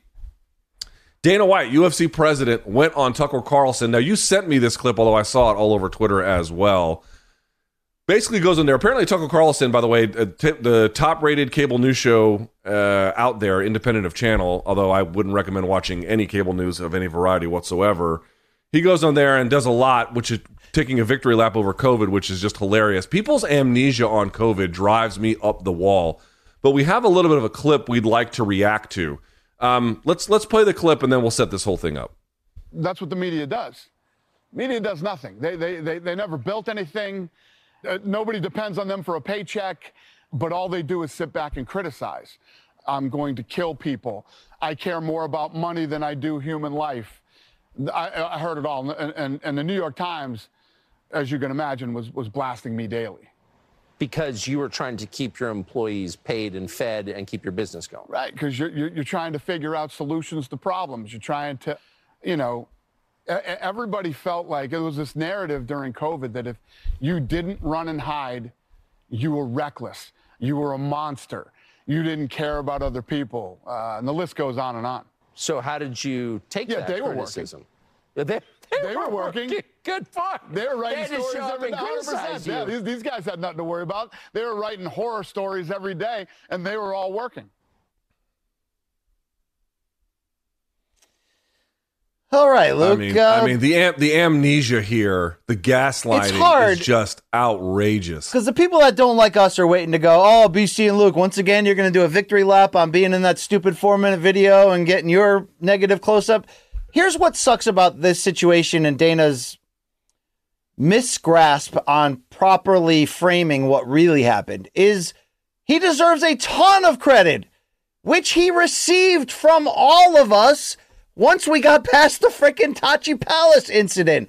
But whether it's making that 4-minute video or now these post-romanticized speeches of what really happened, it's always, well, the media hasn't done anything. They're scumbags. Well, first of all, the media also helped build the UFC. Let's not act like they didn't, right? Like when the UFC wanted media help in promoting them, and Dana used to go to newspapers and knock on the door and really try to say, hey, look, you got to cover our sport. Media started to cover the sport. Like what they saw, they stuck with it. Number 2, the media's job is to criticize. They're to be that independent voice, that sort of sits in the middle, asks the tough questions. It's what it is at the end of the day, okay? You're not going to get a million... you're not going to get everybody to act like UFC wants them to act like, which is come in there, don't ask the hard question, smile, and get big page views for the company. But most importantly, it's just a misrepresentation of what actually happened. When Dana was going to go away from the state commissions, with the state of California directly saying, do not put this fight card on. It's not safe. We will not back you and support you. And Dana saying, well, we don't need you. We'll just go to Tachi Palace on Native American ground and they'll say yes. And it went all the way up the chain to Disney reportedly picking up the phone and saying, stand down. That's not on us. That's on you. But what you've done after that, Dana, has not only been completely commendable, it's not only allowed us, the fighters, the UFC staff, to stay regularly employed focusing on the bigger topics. I mean, heck, Luke, you remember prime pandemic, when UFC was the only game in town, they were sending me down to the CBS Sports studio every Saturday night doing like a half-hour UFC post-game show after these pay-per-views. I mean, in those times, what did we do? Every time we're on a microphone, we were saying, wow, Dana White does deserve, man of the year consideration or whatever you want to give him for fighting through, doing it safely, and making sure the show will go on. But let's also realize he wasn't making sure the show will go on 100% out of this Robin Hood spirit where he doesn't want anybody not to work. He can't get the $750 million ESPN deal unless he meets the minimum number of shows. So it's all connected at the end of the day. But to constantly play this, these scumbags were after us and all they did was question me and try to take me down. Tachi Palace? Yes, we did. You were reckless. After that, when you got actual state commission and real testing involved and did it not only the right way, you were ahead of the game in how you did everything. We have praised you, okay? We lived through... I'm acquiring an island. We lived through that. We're still here. We love you in that regard, Dana. But it's not our jobs to fucking love you. It's our jobs to ask the bad and tough questions that you hate hearing. Because that's real life. Accountability. What the fuck are we talking about? This is what it is. Dude, this is what tells you everything you need to know about his arguments on COVID. He can't make an argument about the COVID record honestly. And that's true about that video he put out where you got butchered in it, and a lot of other people too. For whatever reason, I managed to avoid any of that. I don't quite understand the situation there, but it doesn't matter. The point being is, if you want to make an argument about your record, make an argument about the record. I'll happily make one about mine. All of this is on my personal YouTube channel. I encourage everyone, listen to what I am saying. I encourage everyone to go back and look. And what was I waiting for? My view the entire time was it will be safe to return when a state athletic commission is able to actually regulate this through that era, which happened through Florida and around, what was it, May of 2020. That was my argument. I had people blowing me up yesterday being like, well, you would have shut UFC down for a year. No, I am on the record as saying it will be safe to return when a commission can safely regulate this. And Florida, of course, is a little bit of a, sock puppet commission in that sense. But nevertheless, the state was on the line for that, and they did it, and that was the effort. And you'll recall, by the way, that when they were going to Tachi Palace before it all fell apart, was Dana White did an interview saying, well, we had figured it out. We got all figured out. We got treadmills in everyone's room. No, you didn't. The UFC did not figure it out. Yes, they had consulted with doctors. I'm sure that they thought they had figured it out, but it wasn't. In fact, the regulations they were going to use for that were not actually the regulations that, for example, Nevada was putting into place, which were much stricter about all different manner of things. This is the record. Stand on your record. I will stand on mine. It's not that hard to do. Wait until the commissions can safely do it. Do not run around regulation inside United States territory in order to do that, which they tried, which, as you indicated, Disney shut down. That's the record. Be honest about the record. The record is exonerating on this end of things. And to your point, you're right. When they hit the Fight Island, they were off to the races. God bless them. They put that all together, and it was a great boon for us. It was a great boon for the industry. But it is the common denominator, the consistent thread between that video and this interview is they cannot make the argument honestly about what actually happened. And if that doesn't tell you the story, I really don't know what does. I'm not going to sit here and say that the media deserves a pat on the back. I don't really believe that, and I don't really want to get into that. The only thing that just drives me nuts is that everyone has amnesia about what the actual record is. Right. Let's set the record straight. And look, if he wants to get mad at the mainstream media that do not cover MMA, who only covered it to jump in and shit on him, he can get mad at all he wants. I'm not going to fight that, Luke. Okay, but like... It's like, look, what was the scumbag MMA media during the Tachi Palace episode trying to do? Protect the fighters and the UFC employees with their voice. That's all they were trying to do. Protect the industry. Dude, going inside United States territories when commissions were explicitly saying we're not going to regulate this, we don't think it's safe, and then to go to Tachi Palace around that, that's not good for MMA. I don't give a shit what anybody says. That's bad for MMA. So if we spoke up about that and that ruffled feathers, I don't know what to tell you. That's the job of media. It's just like, look, the job of media is to do both. Praise you when you deserve it, can criticize it, or even condemn you when you don't. That's what it is. But Luke, this Tucker Carlson thing got a little bit deeper when they announced not just that interview inside the Octagon, but Tucker Carlson Originals, which is a company that does documentaries on the Fox Nation subscription streaming service, is now doing a Dana White COVID documentary. But before I get your reaction to that, here are the other topics that Tucker Carlson Originals have done documentaries on. Kid Rock, cattle mutilation, UFOs, January 6th insurrection, and testicle tanning. So we will add Dana White to that list. Luke, I'm sure you didn't watch that UFC produced anniversary documentary they did praising Donald Trump's history of being for the brand. And by the way, it's true. He has historically been for the brand and was a key early cog in helping them. What would it take to get you to watch this Tucker Carlson Dana COVID doc? $1,000 cash. Okay. Yeah, I mean, I'm not going to go out of my way to watch. I'll be very clear about that. Dude, I've said this from day one, and I stand by it. As a leader, as a maverick, obviously Dana White's got a great track record. Look at the success as a fearless businessman. I think one day he's going to pull this all together and run for governor of Nevada and see if he can take it even further. Do you get that feel, Luke? I feel like Trump winning the presidency 6 years ago changed a lot of the rules and expectations of who could make crazy runs at something. I'm never going to count out Dana going into the political sphere. Do you see that coming ever? I hadn't thought about that, but I don't think that's a crazy thought. You know, I don't know if he wants that kind of headache. It's very easy it's not easy to be the head of a major company in the way that he is. I'm sure it's insanely difficult, but you have a certain degree of latitude in terms of what rules you can make and how quickly people have to respond to what you say versus working through the machine of government, which is a whole different business. I don't know if he wants that kind of a headache, but do I think he could assemble a run potentially and be more successful than like the sort of ham-fisted attempts of Tito or BJ Penn? Sure, I would imagine that. And by the way, I mean, he's got, listen, let's defend Dana where it's right to defend him. He has, in certain ways, obviously he spoke in favor of Trump, if that's a thing that you like. He also had, relationships with important politicians on the other side of the political aisle, Harry Reid being one of them, obviously a guy from Nevada, but nevertheless, it's not like he's been one-sided in that way, so he could potentially pull from a broad swath of an audience. I mean, these are I'm merely speculating here, but to that point, the UFC has tried to make sure that they had a lot of irons in the fire in a lot of different political directions. Yeah, fair enough.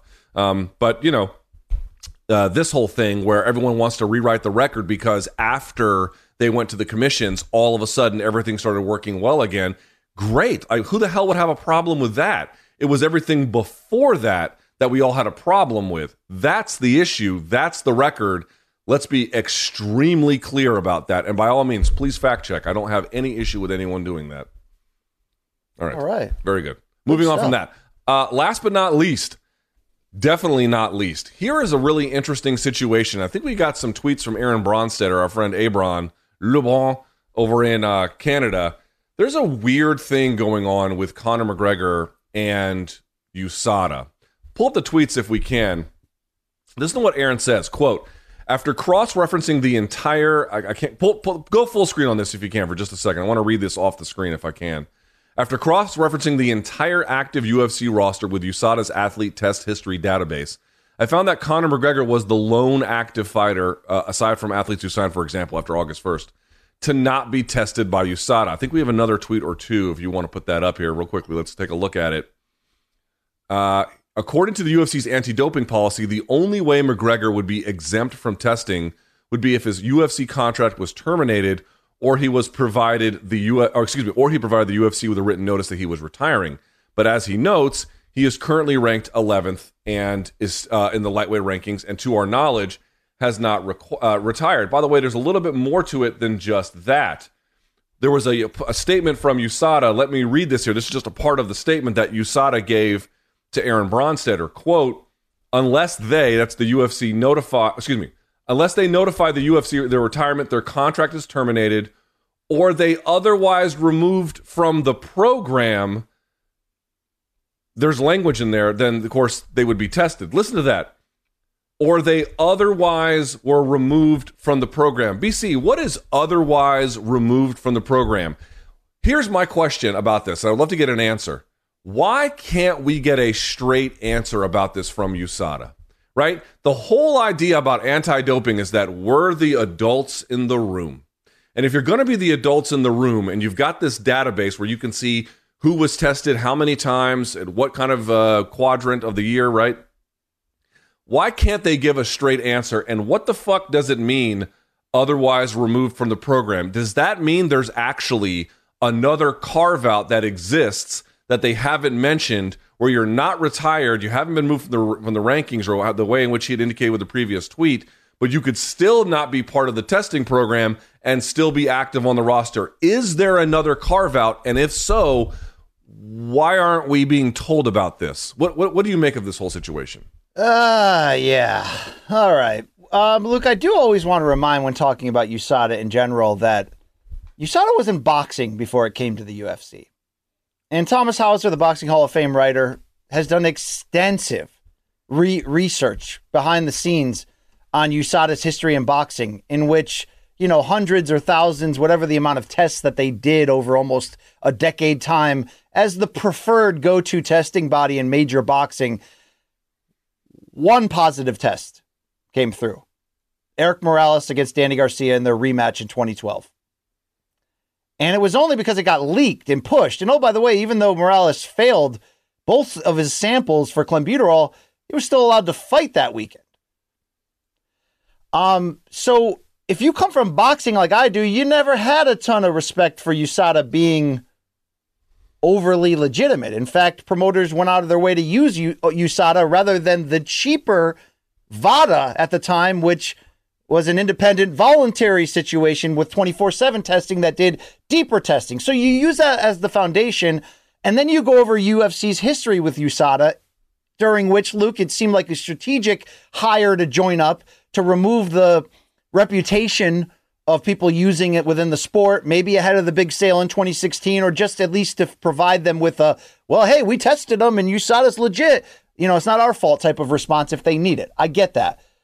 But we've already seen them, Luke, do somewhat unprecedented moves, like move the John Jones Gustafsson rematch during Christmas week to another state, and then change the ruling where positive tests are no longer going to go public, so the whole picogram thing could be going on with every fighter on the card and we wouldn't even notice.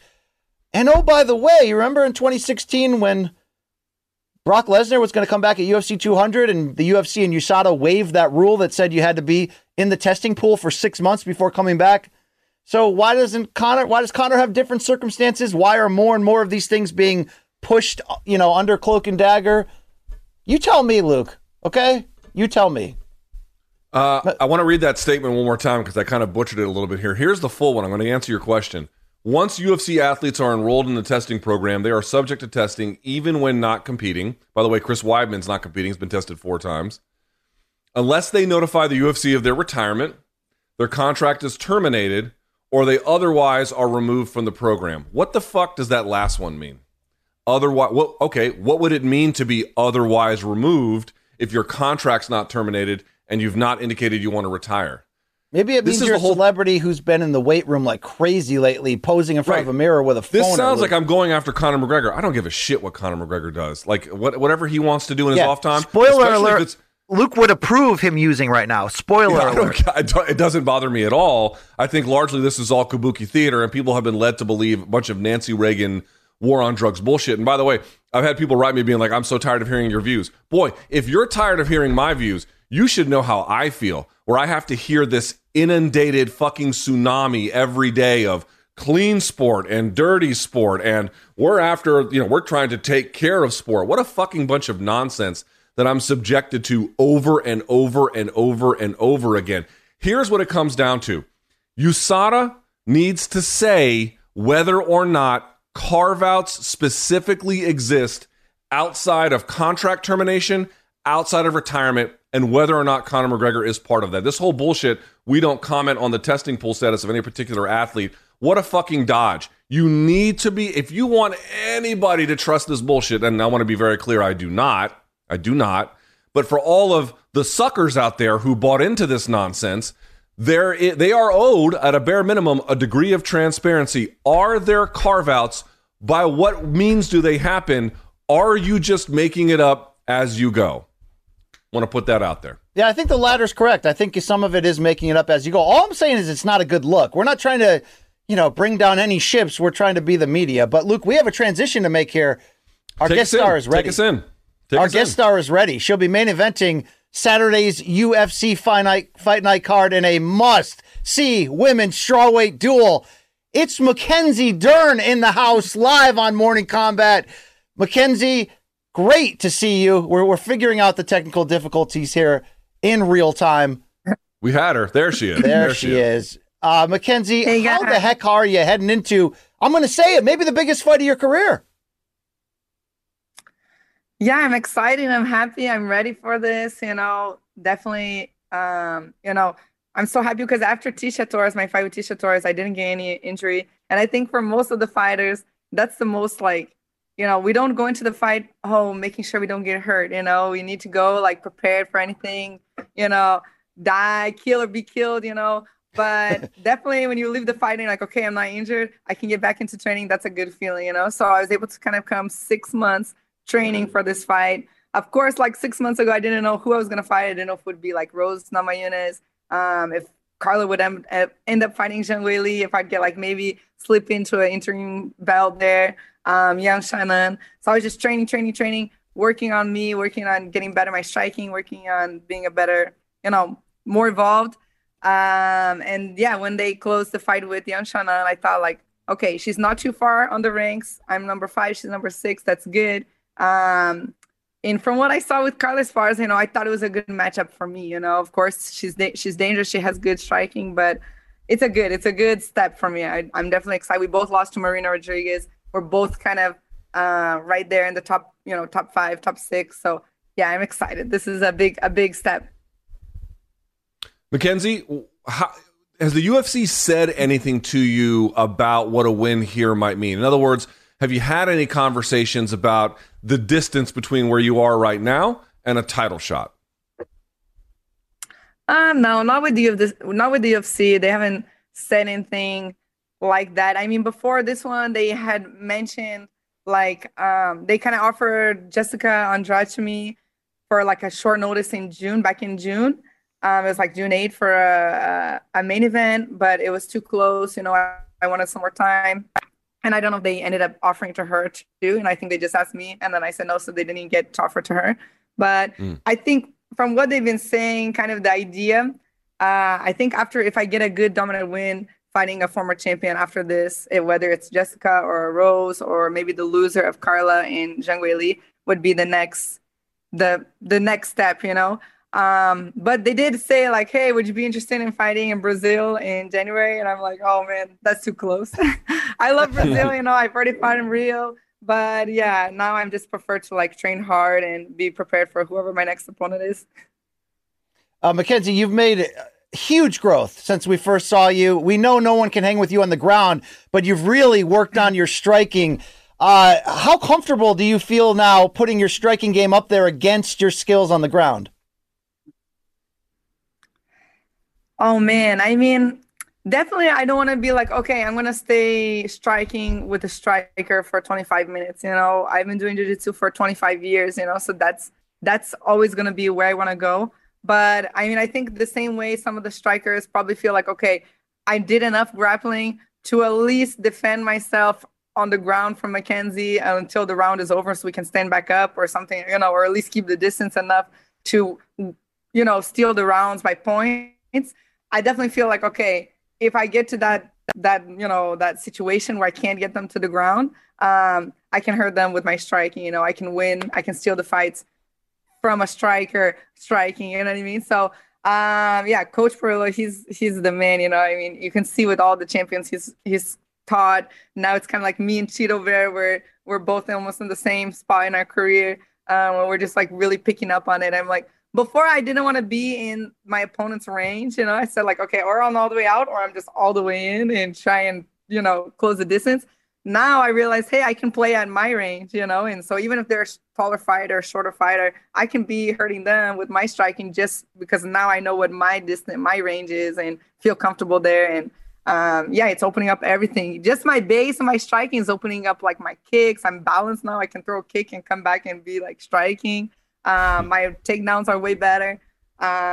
So yeah, it's my striking is definitely getting close to I think a UFC champion, level.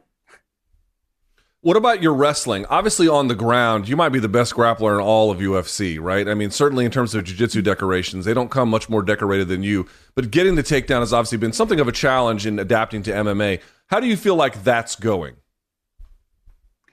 Yeah, this camp for 3 months, I added my wrestling. So I was doing like wrestling 3 days a week. And before that, I was kind of picking up on, because Cheeto Bear and Luke Rockhold, they had camps before me, so I was kind of picking up on their camps too. So it was a really good time training and just adding the wrestling. I realized, these girls, they're so like on the defense, and just on guard about the takedown. And that even with my hands helping me, if I have a couple options with my takedowns, I like judo, I have a more judo background with my dad being judo black belt and things like that. But wrestling is like, man, you can just chain wrestling and keep going. And I was just at the ADCC like 2 weeks ago, and I competed in the ADCC back in 2015, 2017, and it was so good because I was like watching them. It's like jiu-jitsu guys doing a lot of wrestling. And I'm like seeing so many opportunities, like, oh, I just learned that wrestling move. Oh, he could have gone there to the high crotch or to the single, and I'm all that just from what my coach Daniel has been teaching me on the wrestling. So I'm definitely way more comfortable. I'm not crashing down when I go to a takedown. They say like your head up, your butt down, so I'm definitely getting more technical. And you can tell when the more technical you get, the easier it is, Before I was like, oh man, wrestling, my lower back is killing me. Now I'm like, okay, I can do this. Let's go. Let me follow up real quickly, if I can, with one other thing about ADCC. There actually was a fair amount of controversy on the women's side in the following way this year. Obviously, ADCC this past year was a big success, but people are now complaining there's only 2 women's divisions. Now, obviously, you have done well in grappling, but looking back on it, or I guess looking ahead rather, would you like to see more women's divisions inside of ADCC competition? I think we're definitely, ADCC has been around, since 1996, I think. So, or maybe 98, but it's been around for a long time, So, I think you could add maybe one more division for the ADCC, but I think what's so prestigious about the ADCC is that it's like not anyone can do it, It's not just back then in Abu Dhabi, it was just invitation only, and today it's still like invitation and you have only like a select trials, So I definitely think the women's, we could add maybe one more division, but I don't think it should be too like the men's, like every 10 kilos kind of thing like that. But the hardest part really is Gabby Garcia, she's such a tough fighter, and she's so big that it's like, from the under 60 kilos, when I was fighting, we had a couple girls that maybe are like, 65, 70 kilos, but it's like now they lose so much weight, and who's fighting underneath the 60 kilos are actually like girls who would be fighting in the bigger division, but it's easier to go down than it is to fight Gabby Garcia kind of thing. So, definitely we've gotten so many more girls, so many more tough girls that are like, professional in the sport. I think they could definitely add like one more division, but keep it like still small, maybe 8 fighters, in each division, not like a whole bracket. So it's just keep that prestige, that elite level, only the best of the best. Mackenzie, you're still so young and rising, but you were alive and aware when women were not fighting in the UFC. So what do you think was that moment that, you said to yourself, wow, I can go down this path. I can do this. I can be a, MMA world champion at the highest level. I'm going to say Ronda, of course. Ronda's definitely the one that, so like, oh, dang. So we can make money, people can make money, and women can make money and live off of just, MMA. And look how many like people are watching her, people want to watch and see. And the fact that she had like judo takedowns and arm bars, I identified a lot to that. I was like, okay, that's similar to what I do, and I was a little bit like, oh, I don't know, because her personality is a little bit more like forward and tough girl and stuff like that. So I'm like, man, I don't know if I don't bring that part to the MMA. So I don't know if many people would want to watch what I do, but the more I realized, hey, Royce, who was the first of the UFC 1 jiu-jitsu, and the fact that like I was watching, like, okay, the girls, there's still a weakness in the jiu-jitsu level for the MMA. I think for the guys and the girls, but especially for the girls, because the vision, they're still like few, So I was like, okay, I think I can make I can make a statement representing jiu-jitsu, you know, if I can get my submissions there. And then of course the guys at the gym, they're like, oh, you should do it. You should do it. No one has your jiu-jitsu. Come on. I announced like I was training, and then Sean Shelby called me up right away. Hey, I'll come out to meet you. Let's talk, you know. And, you know, I hadn't even done one MMA fight in my career, you know, but he saw the potential in me, and that was kind of like, okay, I'm going to try this. I think I can do good, you know. Well, obviously you had a different kind of upbringing where jiu-jitsu was such a big part of it, being close to your father. Are you raising your daughter in the same environment that you kind of grew up in, where it's just jiu-jitsu by day, you know, jiu-jitsu by night, basically? Man, I'm trying to so much, you know. It's crazy because I had her at my phase of MMA fighter, you know what I mean? Not on my jiu-jitsu phase, you know. So she's kind of like, she's more in love with the striking, you know. She likes to take down and arm bars and things like that. She trains jiu-jitsu. She rolls at home with me. But, you know, she's there almost every day watching me like punch in the face, bloody nose, kicking, you know. She comes and tries to correct my punching technique, you know. So I'm like, oh, I'm trying to get her into the jiu-jitsu base, you know. And then she can add on her striking and stuff like that if she wants to be a fighter, right? You know, but I think for sure, definitely I prefer her to be in the jiu-jitsu. Now I understand my dad, you know, not wanting me to be an MMA fighter. Watching your little girl get punched in the face is not good, you know. So I'm like, oh, I don't want to see her become a fight. I'm trying to fight so she doesn't have to when she gets older. Right. You know, she can go and be a surfer and, you know, jiu-jitsu fighter, travel the world, you know, lay out in the sun, have a good life. But hey, if she wants to, you know, follow in her mom's footsteps, what am I gonna say, right? I'm gonna have to just support her and give her the best advice I can give her. Tell me how you think the upcoming title fight in your division is going to go between Carla Esparza and Zhang Weili.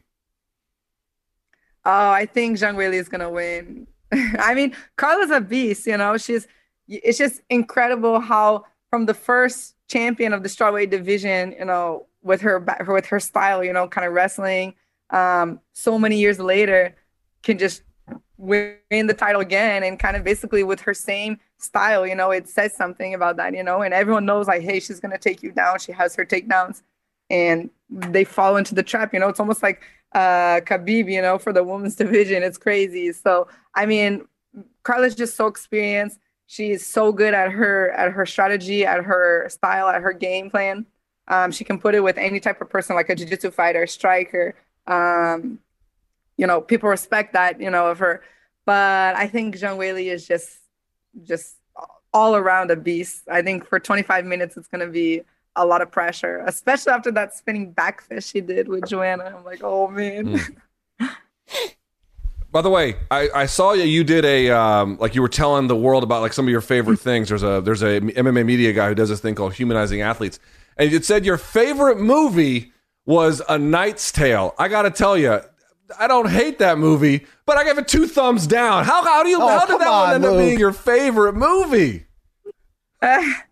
Okay, the truth is because I had a huge crush on Heath Ledger. me too. I think we all did. In fairness. Okay. That was my celebrity crush. Fair enough. Look, there's different kinds of cinematic classics, okay? Look, sometimes it could just feel good. All right. Mackenzie Dern, you're a busy woman, but we've got a huge fight, Yan Xiaonan. You both have recent defeats to Marina Rodriguez, who may be next in line for the title. What was the biggest takeaway from your loss to Marina that you can apply now in taking one step closer to that title?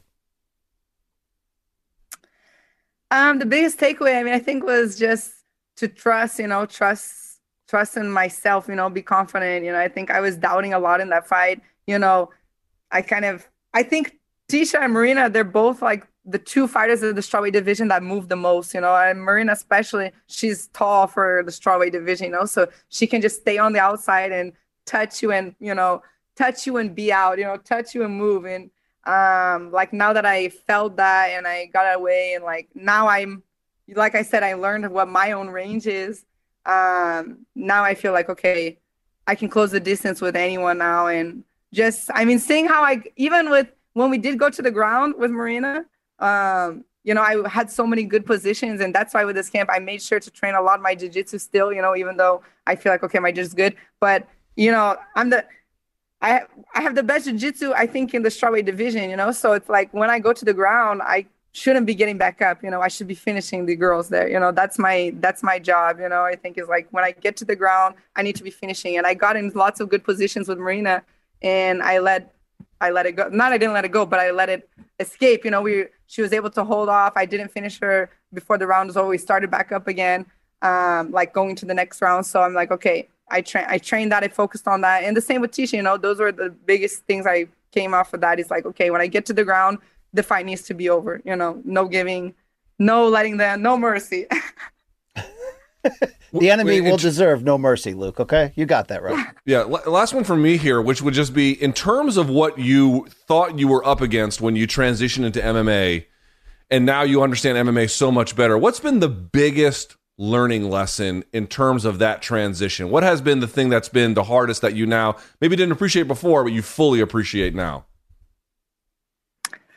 The boxing. I think the boxing was the part that I most fell in love with, and that I most realized like the boxing is what's going to help set up everything else, even my takedowns, my ground, and just feeling, I always just wanted to like, do a brawl and, try and knock out and hope that something lands, and now I realize, and I learned that, if you just place it in the right place, and higher volume, like 1, 2, 3, 4, 5, it's way more effective. And that sets up, everything. When I get the girls to put their hands up, defend, okay, I can take down when fainting, and realizing that the whole game is similar to jiu-jitsu, it's like jiu-jitsu, we set up things all the time. I try and sweep you, and then when you defend the sweep, I go for armbar, or when you go to one way, I already use you and I push your weight to the other side, and then I do a different, then I do something else. So now I'm like, okay, the striking's like that too, and now I understand it more as I did in my whole jiu-jitsu career, and I can have the same mindset that I did for my jiu-jitsu career with MMA. That's like a totally new sport, really, So I think that was the biggest thing, and just taking my time. I think as soon as I came into the UFC, it was like so much hype behind me, like, oh, the next Ronda Rousey, and all this stuff. And I felt like, man, I needed to, the UFC, the media was kind of doing it more than me, but you end up falling into this like, okay, yeah, I guess I'm going up fast in the ranking and everything. And just, you see like Charles de Bronx, who's been in this for a long time, has had so many fights. He has the record of the most submissions. And now finally he became the champ. And I think he's at the best moment of his career, like finally mature as a fighter. And I realized, okay, yeah, my career doesn't have to be like in 1 year, 2 years, just take my time. And when I'm ready to be the champion, I'm going to be a good champion, like prepared and stay there for a long time and be well-rounded. She's the first Mackenzie Dern. Believe that. She'll be fighting Yao Shannon this Saturday. UFC Apex, ESPN Plus, UFC Fight Night. Mackenzie, thank you for your time. And don't let those hecklers talk about the accent. It's authentic and perfect. Okay, come on. All right. Be well. Thank you so much for joining us. Thank you, Mackenzie. Bye, guys. Yeah, exactly. Thank you. There she goes. All right. The very talented Mackenzie Dern. All right, BC. Let's see if we can reset here. I'm not sure what the tech team is doing. Hey, shout out to our tech team for making it happen, Luke. We're growing right in front of you, okay? Yeah. Let's see what they're doing here. I'm not sure what I'm looking at on Zoom is what the crowd sees. I don't know what they see. It says keep going. All right, let's do this then, BC. I don't know if the team is ready. I can't see you on Zoom, so I don't really know. You don't really need to see me, Luke, but all right. Well, we want to transition if we can to Corey. You guys ready to transition to the movie stuff or not? Yes. Hey, Luke, what? Everything's working out perfectly today, timing wise. What a day! I gotta say, you know me. I'm Debbie Downer. I'm Captain Grumpy Pants. I didn't think this was going to work. Not only did it work, she was very nice, gave great answers. She was on time. Time. They never show up on time. She was on time. So she's not always there when I call, Luke, but she is always on time. I'll give her that for sure. All right. So I asked her that question about the movies. She did a thing called Humanizing Athletes. I always mispronounce his last name. I think it's Alex Bahunin. He's a great journalist out of Las Vegas. He writes for MMA Fighting and some other places. he does this thing where he asks these fighters favorite food, favorite drink, favorite color, favorite movie, favorite whatever, all this different stuff. And they always fill in the answers, and sometimes they're weird, sometimes they're cool, sometimes they're normal. Mackenzie's are mostly great, although she did like Justin Bieber. I didn't care for that. But her favorite movie was A Knight's Tale. And I tweeted, I was like, yo, we're going to give her, if A Knight's Tale is Apex Cinema, we got to give her some recommendations. And people were like, boy, people went to the mat for A Knight's Tale. Now, BC, I understand that if someone acts like they know better than someone, that's the fastest way to piss somebody off. I know. Yeah, but that's your default state, Luke. Come on. But here's what I want to say. If you're one of those people that defended A Knight's Tale, I just want you to know from the bottom of my heart, I know better than you. Okay? Dude, I just want to be very clear about that. Every girl who was of teenage age between 1990 and 2022 loves A Knight's Tale. So let's not act like she was like everyone Howard the Duck on set, male or female, hetero or not, wanted to bang Heath Ledger. It just is what it is. I understand that too. But in the spirit of fun, BC and I said, why don't we come up with 5 good movies that MMA fans might watch? Fair enough to say, I'm not going to pick you the most, like, I'm not going to go Akira Kurosawa all nerdy and all that bullshit. No, these are recommendations. Our top these are 5. just real-ass recommendations, BC, because look, right? Mackenzie Dern chose something that speaks to her. These are our top 5 of the week as 5 movie recommendations that if you haven't seen them, they speak to us. Let's go to the graphic. We got a graphic for this? Yeah, top 5. All right. Yeah, look at that. Okay, but it's not the favorite movies. It's a movie recommendation list. Yeah, it's not top 5. Yeah, let's be very clear about this. The graphic is wrong. It's not top 5 favorite. It's just 5 movies we want to recommend to MMA fans. But in the spirit of good faith and all fun, BC, why don't you go first? Okay, number 5, Luke, I had to pick a zany 90s comedy. Why? Because that's who I am. People forget this in the great canon of Saturday Night Live stars expanding their art form to the cinema. 1993, So I Married an Axe Murderer. Luke, it's not going to be an award-winning comedy, but it's Mike Myers and Nancy Travis, Anthony LaPaglia is a great cop buddy. Great cameos from Phil Hartman, Charles Grodin, Michael Richards, among others. But Luke, this is Mike Myers taking his zany comedy and taking the foundation of what would become the Austin Powers character. You can see a lot of those derivatives in this showing. His first major feature starring comedy role. It's zany, it's wacky, it's got so many great one-liners. Director Thomas Schlamme, Luke, you may remember him as the executive producer of The West Wing.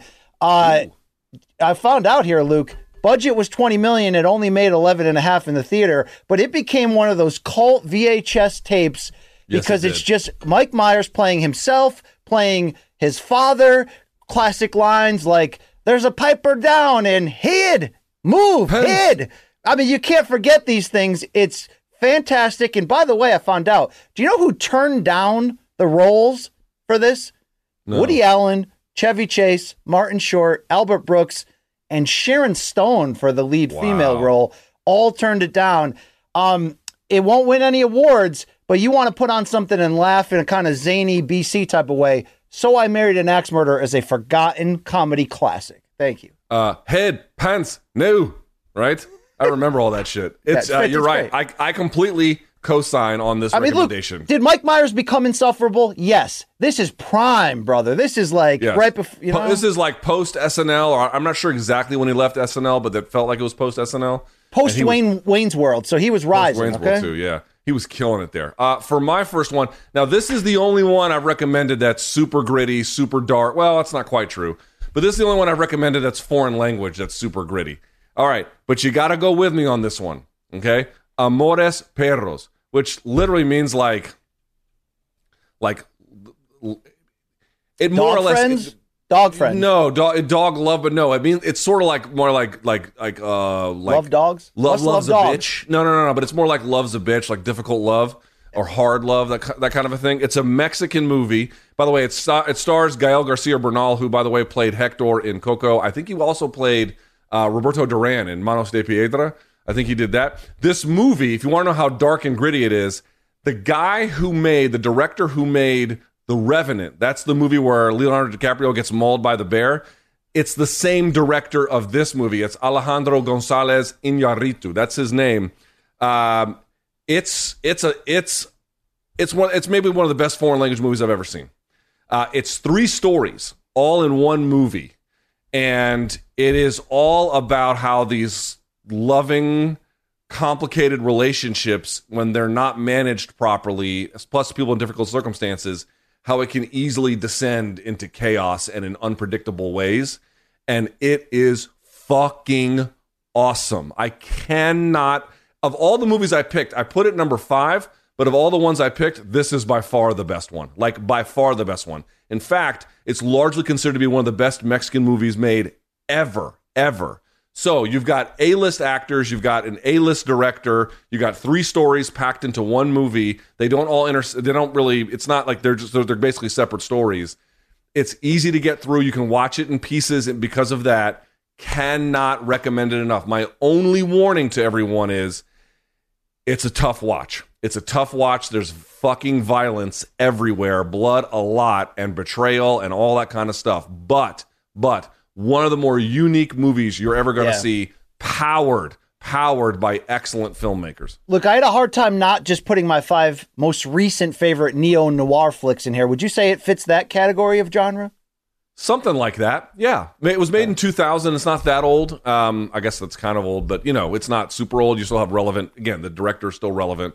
Some of the actors are still relevant. It's a tough watch, but woof, you'll never forget this movie once you see it. I'll put it that way. Well, I'm always down to watch a tough watch one time, Luke. Like, you're not going to watch Schindler's List again, right? It's exactly right. It's not quite on the level of Schindler's List. It's a little more, accessible than that. But to your point, yes. All right, number 4 for me, Luke. They used to talk about this film a lot in the 70s. Nobody talks about it anymore. I just watched it for the first time. Matt Snyder of Showtime made me do it. 1976's Network. Luke, you cannot find a more award-winning film when you consider that this film was nominated and won Best Actor, Peter Finch, posthumously, Best Actress, Faye Dunaway, Best Supporting Actress, Beatrice Straight, who was in the film for 5 minutes and did one speech and won the Oscar, and Best Screenplay. There was also another actor nominated for Best Actor, William Holden, that didn't win it, and the Best Director and Best Supporting Actors also came up empty. But Luke, what is it? It's a satirical black comedy drama in which an aging newscaster, Howard Beale is the character's name, loses his shit on air, goes mentally crazy.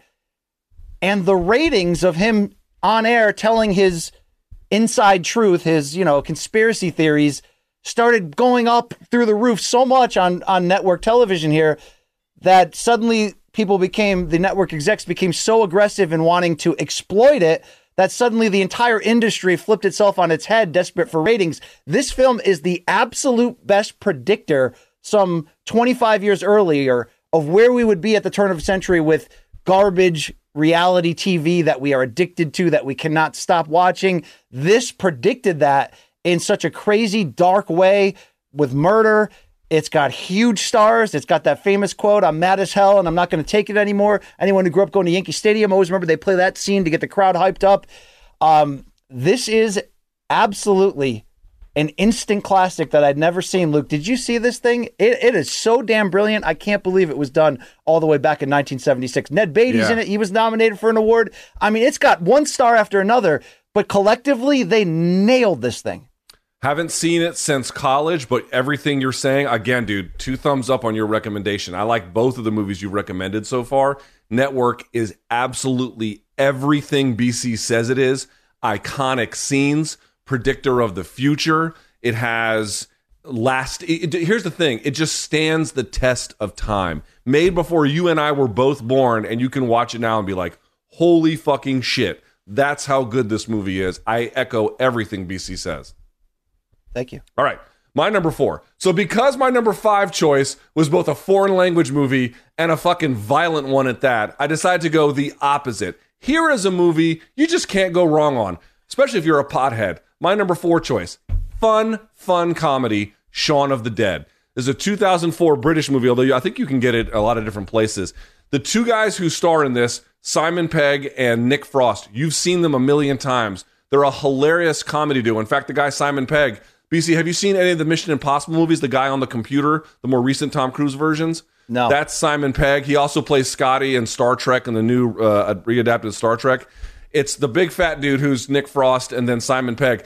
It's a zombie apocalypse story where these two British morons a guy gets fired from his job and they don't realize there's a zombie apocalypse, and it's them trying to navigate that in the process. It is fucking hilarious. British comedy is some of the best comedy anywhere. Easy to watch, funny as shit. Runtime I don't think is that long. Didn't make a ton of 99 minutes. You can get in and out of this thing no problem. Super funny, and it doesn't take itself so seriously. All those zombie flicks where they're all trying to outdo each other and everything, there's none of that. It's just lighthearted, good fun, great jokes. The buddy comedy duo between Frost and Pegg is next level. Can't recommend it enough. Shaun of the Dead. I've never seen it or heard of it, Luke, but you had me. Okay, you had me. I'll watch it. I'll check it out. Of all the ones I recommend, I would put this one number one for you. Shaun of the Dead is very easy to watch and fucking hilarious. All right, my number 3, not on my favorite movie list, despite the words on the screen. How about my recommendation list? Luke, you remember peak pandemic? I did nothing but drink alcohol and watch war movies one after another to make my final top 20 power rankings of the best war movies ever made. Yes. You know what I kept not talking about? And I think there's a reason. 1993's Gettysburg. It gets forgotten in the modern history of war movies. Why? Because it was supposed to be a TNT miniseries, and it's 4 hours and 14 minutes long. But Ted Turner, who owns TNT, of course, watched it, saw the quality in it. He actually acted in it as a general in the background, put it in the theaters. It kind of failed in the theaters. It cost $20 million to be made. It only made $12 million. But you are talking about star-studded performances. Jeff Daniels, Sam Elliott, Tom Berenger, Martin Sheen, C. Thomas Howell. But most importantly, it's centered around a specific battle in Gettysburg and the turning of the Civil War. And Jeff Daniels, Luke, I think got absolutely robbed that year in 1993 of an Oscar nomination for Best Actor. It just puts in the performance of his career. And obviously we know him Dumb and Dumber. He's done a ton of serious roles. I loved him in that HBO series, The Newsroom, that came out about 10 years ago. But Luke, this is the performance of his career.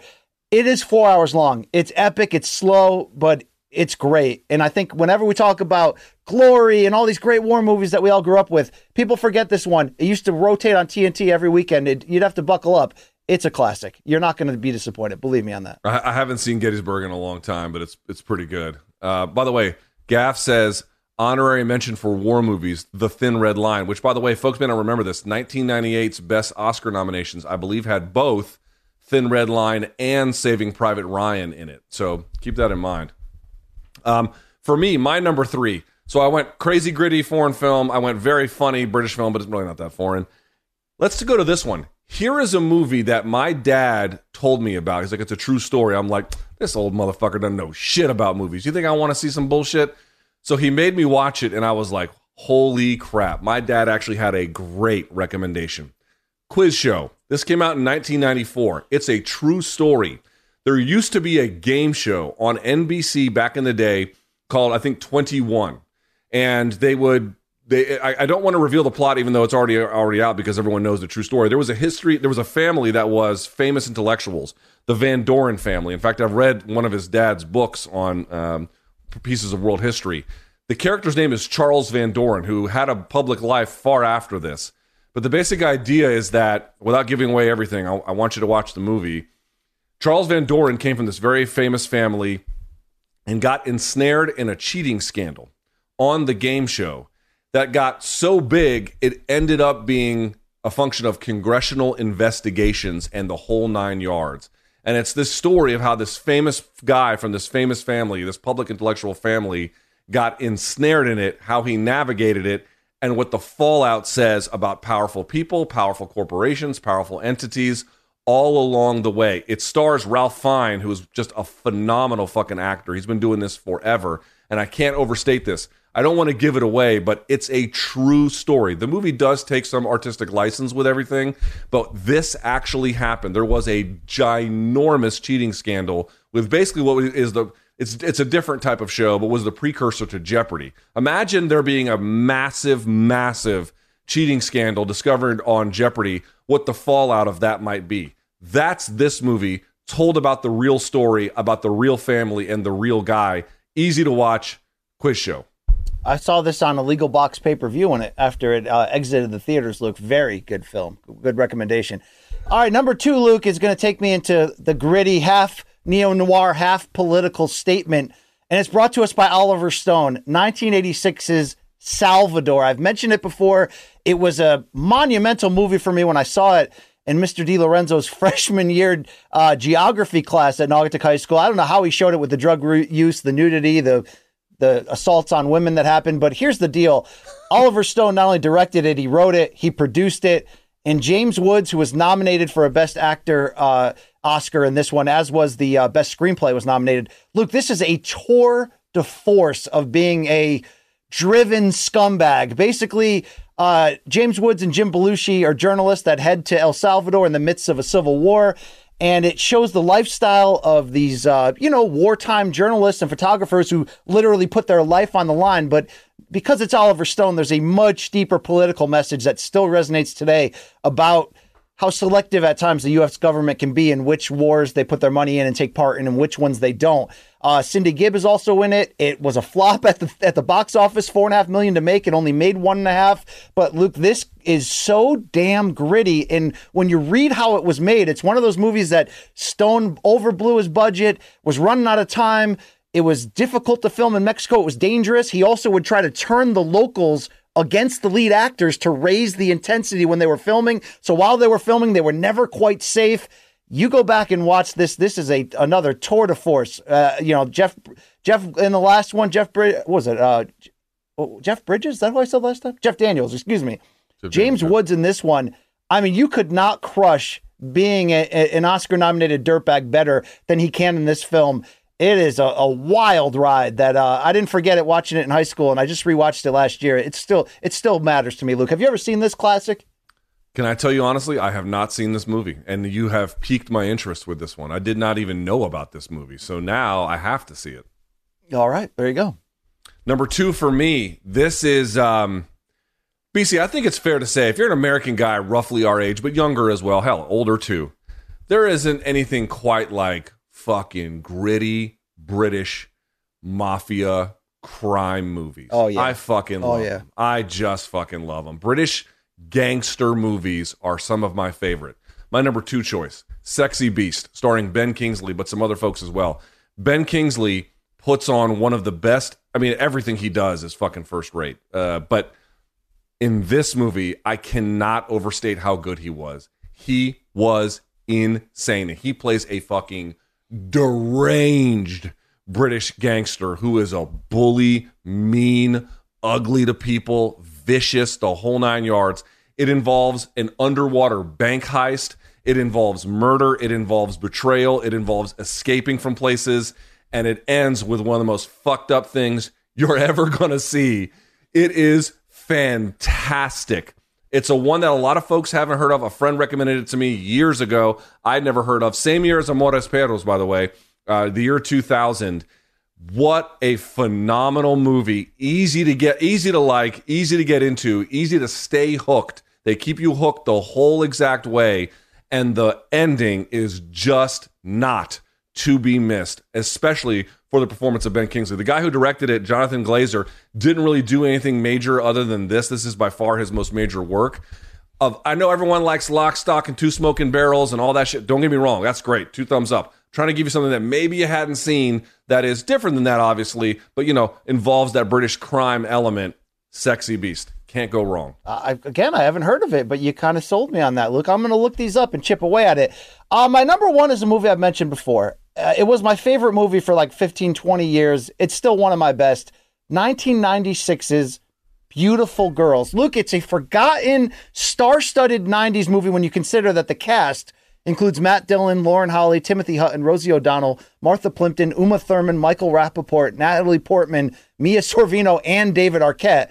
But here's the deal. Screenwriter Scott Rosenberg, who also wrote Con Air, High Fidelity, and Gone in 60 Seconds, he was sitting in his dirtbag Massachusetts hometown thinking, there's more drama in my shitty hometown than there is in a lot of these movies that I'm trying to write and sell to Hollywood. Luke, Ted Demme was the director, the late Ted Demme, the nephew of Jonathan. He produced Rounders. He directed Dennis Leary's comedy specials. He was behind Blow. This is his tour de force.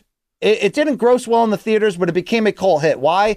Luke, we love buddy flicks, whether it's like Diner or, St. Elmo's Fire or The Big Chill or whatever. Like, we grew up with that. This is the 90s version of what it's like to grow up in a shitty suburban industrial hometown, come back for your 10-year high school reunion, and basically see such distinct characters that you can 1,000% relate to at different points in your life. Timothy Hutton plays the lead. He gets into a scandalous yet pure emotional relationship with his 14-year-old neighbor, played by Natalie Portman. Me saying that out loud doesn't age well in 2022, nor should it. But this is a beautiful movie filled with great one-liners and one of the most underrated rock soundtracks in terms of bands you may have never heard of. I don't know if you've seen this, Luke, but they just nail my upbringing and a lot of our lives before we grew up and got out of our own hometown. I mean, it's just perfection. You will not be disappointed watching this flick. You haven't seen that one in a long time. I don't remember much of it, so I might have to check that out again. All right, last but not least for me, want to pick a fun one that you just couldn't say no to. One of the best movies of the 1980s, made by John Carpenter. A lot of people think of John Carpenter, they think of They Live or Escape from L.A. This was actually made before both of those. How about Big Trouble in Little China? You've even seen me wear the t-shirt at times. I love that movie so much. It's fucking prime Kurt Russell, prime Kim Cattrall in a crazy martial arts movie about mysticism, overcoming evil Raiden-like ninjas, and all this kind of weird capers that these guys all get into. It is so perfectly 1980s. And what I love about this is, yes, there are some visual elements that were pasted on top, which, doesn't really stand the test of time in terms of being brilliant visual elements. But a lot of what they did and a lot of what really stands out is they built a lot of things. They built incredible sets. They built costumes. They built design around it, very John Carpenter-like in that way. And it just brings everything to life. No, this is not going to make you smarter. No, you're not going to learn anything about the world watching this. But you're going to have a damn good time watching one of the best martial arts movies of the 1980s, made by a famed American director that, put, to me, extra effort into all the things that make it better. And it just is one of these movies you can watch over and over and over and over and over again. As you indicated, BC, not my favorite movie, not even my favorite martial arts movie, but one I think MMA fans could not say no to despite their best efforts. Hey, you nailed it. I haven't seen that since, what year did you say it came out? I got to see it on this. 86. I saw that probably on HBO in like 87. I've never seen it again. Look, I'm due for a refresh just to find out what happened with the Guai Lo. That's more a Bruce Lee Enter the Dragon movie, but this one is incredible. I remember it was Egg Shen, and that's where I make fun of you, because when you eat food, you close one eye, and you always look like Egg Shen from Big Trouble in Little China casting a spell. Thank you. Thank you very much. That's our top 5 of the week, Luke. Let's close with this. Every Wednesday, morningcombat@gmail.com. Your chance to send in your artwork, pictures of your life, you wearing our merch. We call this Fan Submission. You've got mail. You've got male viewers and normal female viewers. We got a few of them, Luke. Shout out to Nicola from Scotland, I think. Shout out to Melissa Loves Nachos, grooming the next generation of Californian students in her elementary class. We got a lot of people's wives, Luke. There's a few female people, right? We got to represent. Yeah, we certainly do. All right, let's go back to our mails, though. Andrew B. says, Nate Diaz announces his next post-UFC move, a straight-to-streaming acting career for the Daily Wire. Okay, I mean, we're just taking shots at Nate Diaz here. What are we doing? I mean, it kind of hit. I'll give Andrew credit. It kind of hit, Luke. A little bit. Let's go over to Josh H. He's from Perth, Australia. He says, down here at the local barber shop down under, we've got Luke and Hipster Luke.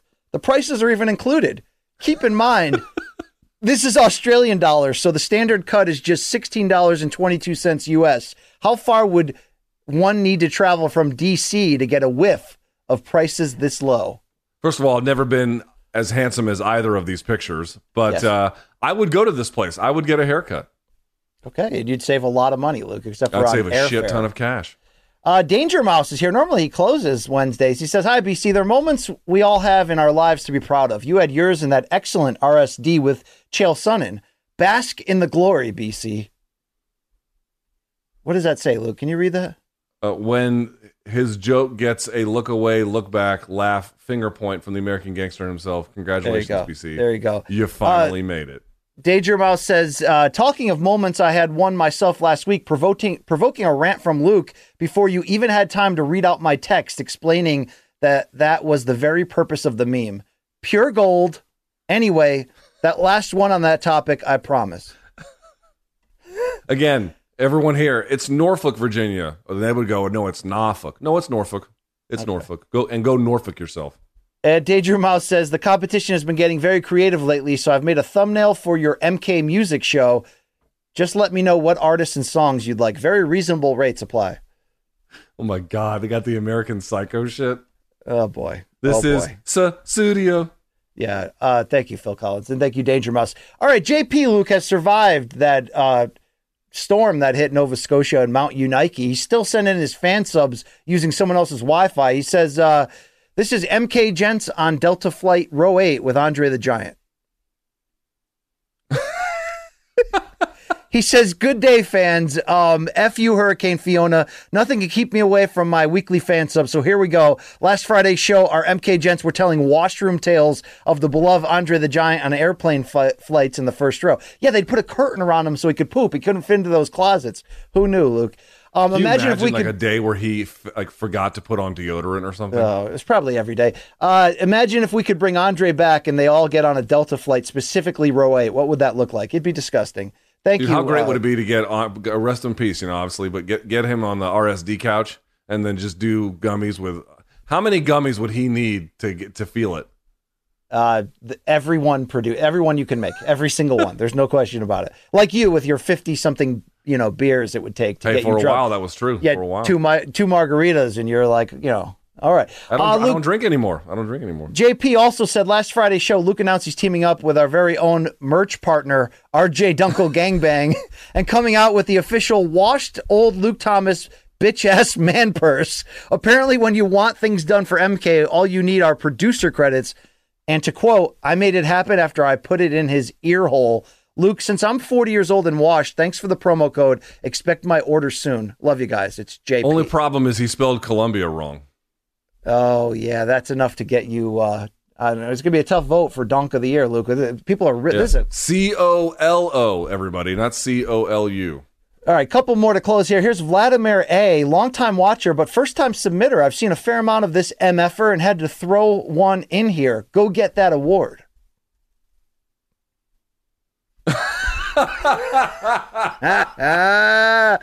That is fucking great. Thank you, Vlad, for stepping in and joining the party. Alan W. has 2 photos for us.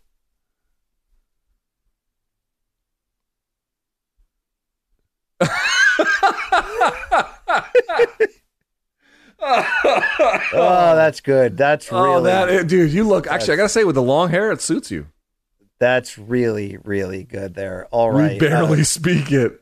Old washed bastard. Look at this. Oh, God, that's beautiful. Chimmy, ya, chimmy, yam, chimmy, yay. Give me the burrito because I'm washed all day. Wow, old washed bastard. That is. Remember, so for folks who don't know, this was ODB. It was a cover of his album, but more than that, it was the actual welfare card he used to go and cash the welfare check on MTV. So that's where this is all. Iconic album cover. No question about it. All right, we also have something from Morgan J. He says, hey, Brian, I joined the 3 Needle Gang recently. Just want to say, unless Brian's kink is ball torture, I had to have multiple anesthetic to the bag on each side before I can feel anything. Yeah, Morgan, I had 3 in the bag. 3! Shout out to the partner for the care coverage when I got home. It's as traumatic as you think. Now, I'm not necessarily here, Luke, for people taking live shots of themselves during the vasectomy, although I did text my friends during it to tell them how painful it was. But I do I do support this. This is fucking hilarious. Whoever made this from him, sore balls, no nuts, no more babies. That's hilarious. Oh, that's Go back to the picture of the dude in the mirror. Hold on real quick, and then blow it up full screen, please.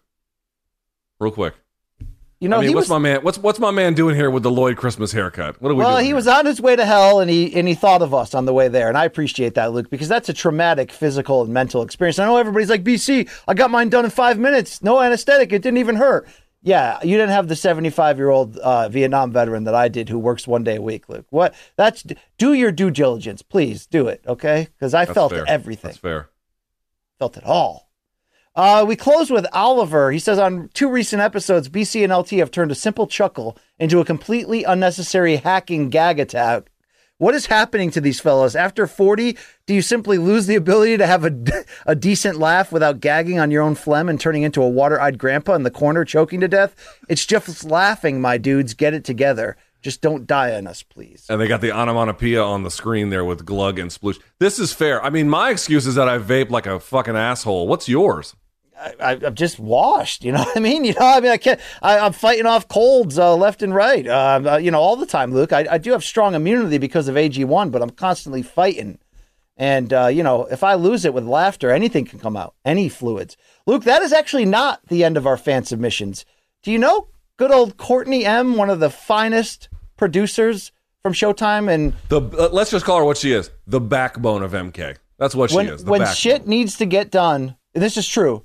It escalates up the line and Courtney gets it done. She always has our back. Well, as we established, Courtney, this Thursday night, Boston, Massachusetts, she will be fighting a 3-round boxing match on the Bells of the Brawl 9, Boston 2022. It's happening at the MGM Music Hall. Many of our donks have supported through donations. You can hit that QR code right there to find out Courtney's fight, the reason why she's fighting, to raise money for cancer victims, and specifically a friend to her family. There will be a live stream of this fight if you're interested, but let's see and hear from Courtney herself, right? Heading into this?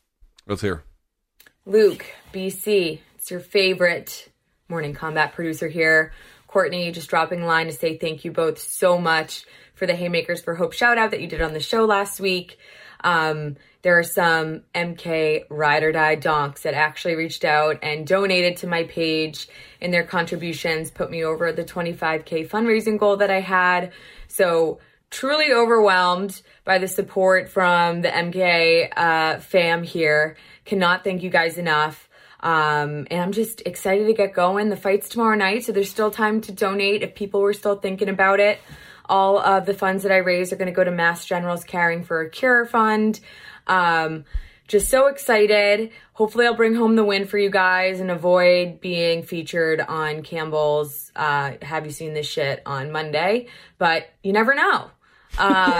Thank you guys again. MK all day, nearly every damn day. I will see you at the studio on Monday. Wow. All right. Originally we were BC, serious question, because we haven't even talked about this. If Courtney gets stretched, are we going to mock her on Have You Seen This Shit? Oh, God. So it's a 3-round headgear, like amateur rules. And Luke, they are quick to do standing 8 counts when someone gets hurt. But if she gets stretched, her and I did have a conversation. It will appear on the show. She's expecting it. She was actually supposed to appear on today's episode, but time constraints and our last-minute guest, she sent in that video. I want to personally thank any donk who's helped her reach that financial goal, or at least is cheering for her. There are links out there if you want to watch her fight live. It's going to go down Thursday night, tomorrow night, the MGM Music Hall next to Fenway Park in Boston. The name, once again, is it's called Bells of the Brawl 9, Boston 2022. Haymakers for Hope is the charity behind it. Luke, some people want to talk about it like me. Some people are going to be about it. I give Courtney a ton of respect. They matched her up competitively with somebody who's in the same situation. I think they even had some sparring halfway through training camp to make sure that they're both on the same level. I'm expecting a war, Luke, okay? We're going to find out what Courtney's made of. Amazing. You guys helped her to reach her goal of, I think she raised over $25,000, or maybe even more than that, for cancer research. So you guys, whoever donated, you can still do it. Obviously, you see the QR code on the screen there. Thank you so much. Courtney, I can't say enough good things about her.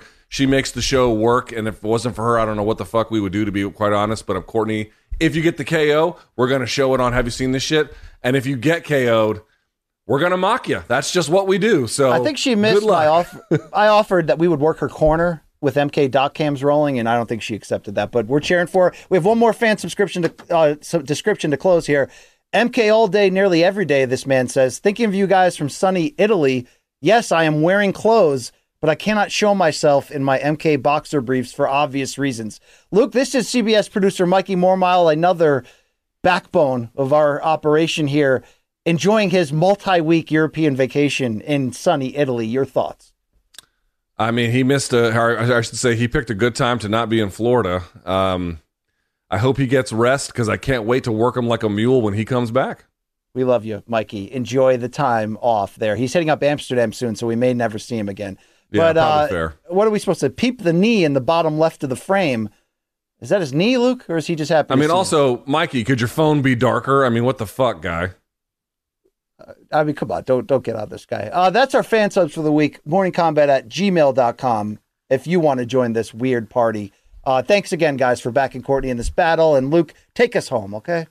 All right, as a reminder, Courtney fights tomorrow, so we'll give you some of the results of that on Friday. If you still want to donate, that would be great. If not, we appreciate everyone who has lended her support. And again, big shouts. Courtney is, I can't overstate it, the backbone of this operation. There's a lot of different backbones, but it's a nice thing to say, and I really mean, like, she's just a critical component of what we do. So your support for her is very much appreciated. Reminders, of course. Showtime. Bellator will be on Showtime Saturday night, I think right after UFC. So there's no conflict. You can watch both. You go to Showtime.com, 30-day free trial. If you like it, you can keep it. If not, you are allowed to bounce. Morningcombat.store for all of the merch. Again, we already showed you the email. Give us a follow on all the different places on social. As a reminder, MK is on TikTok.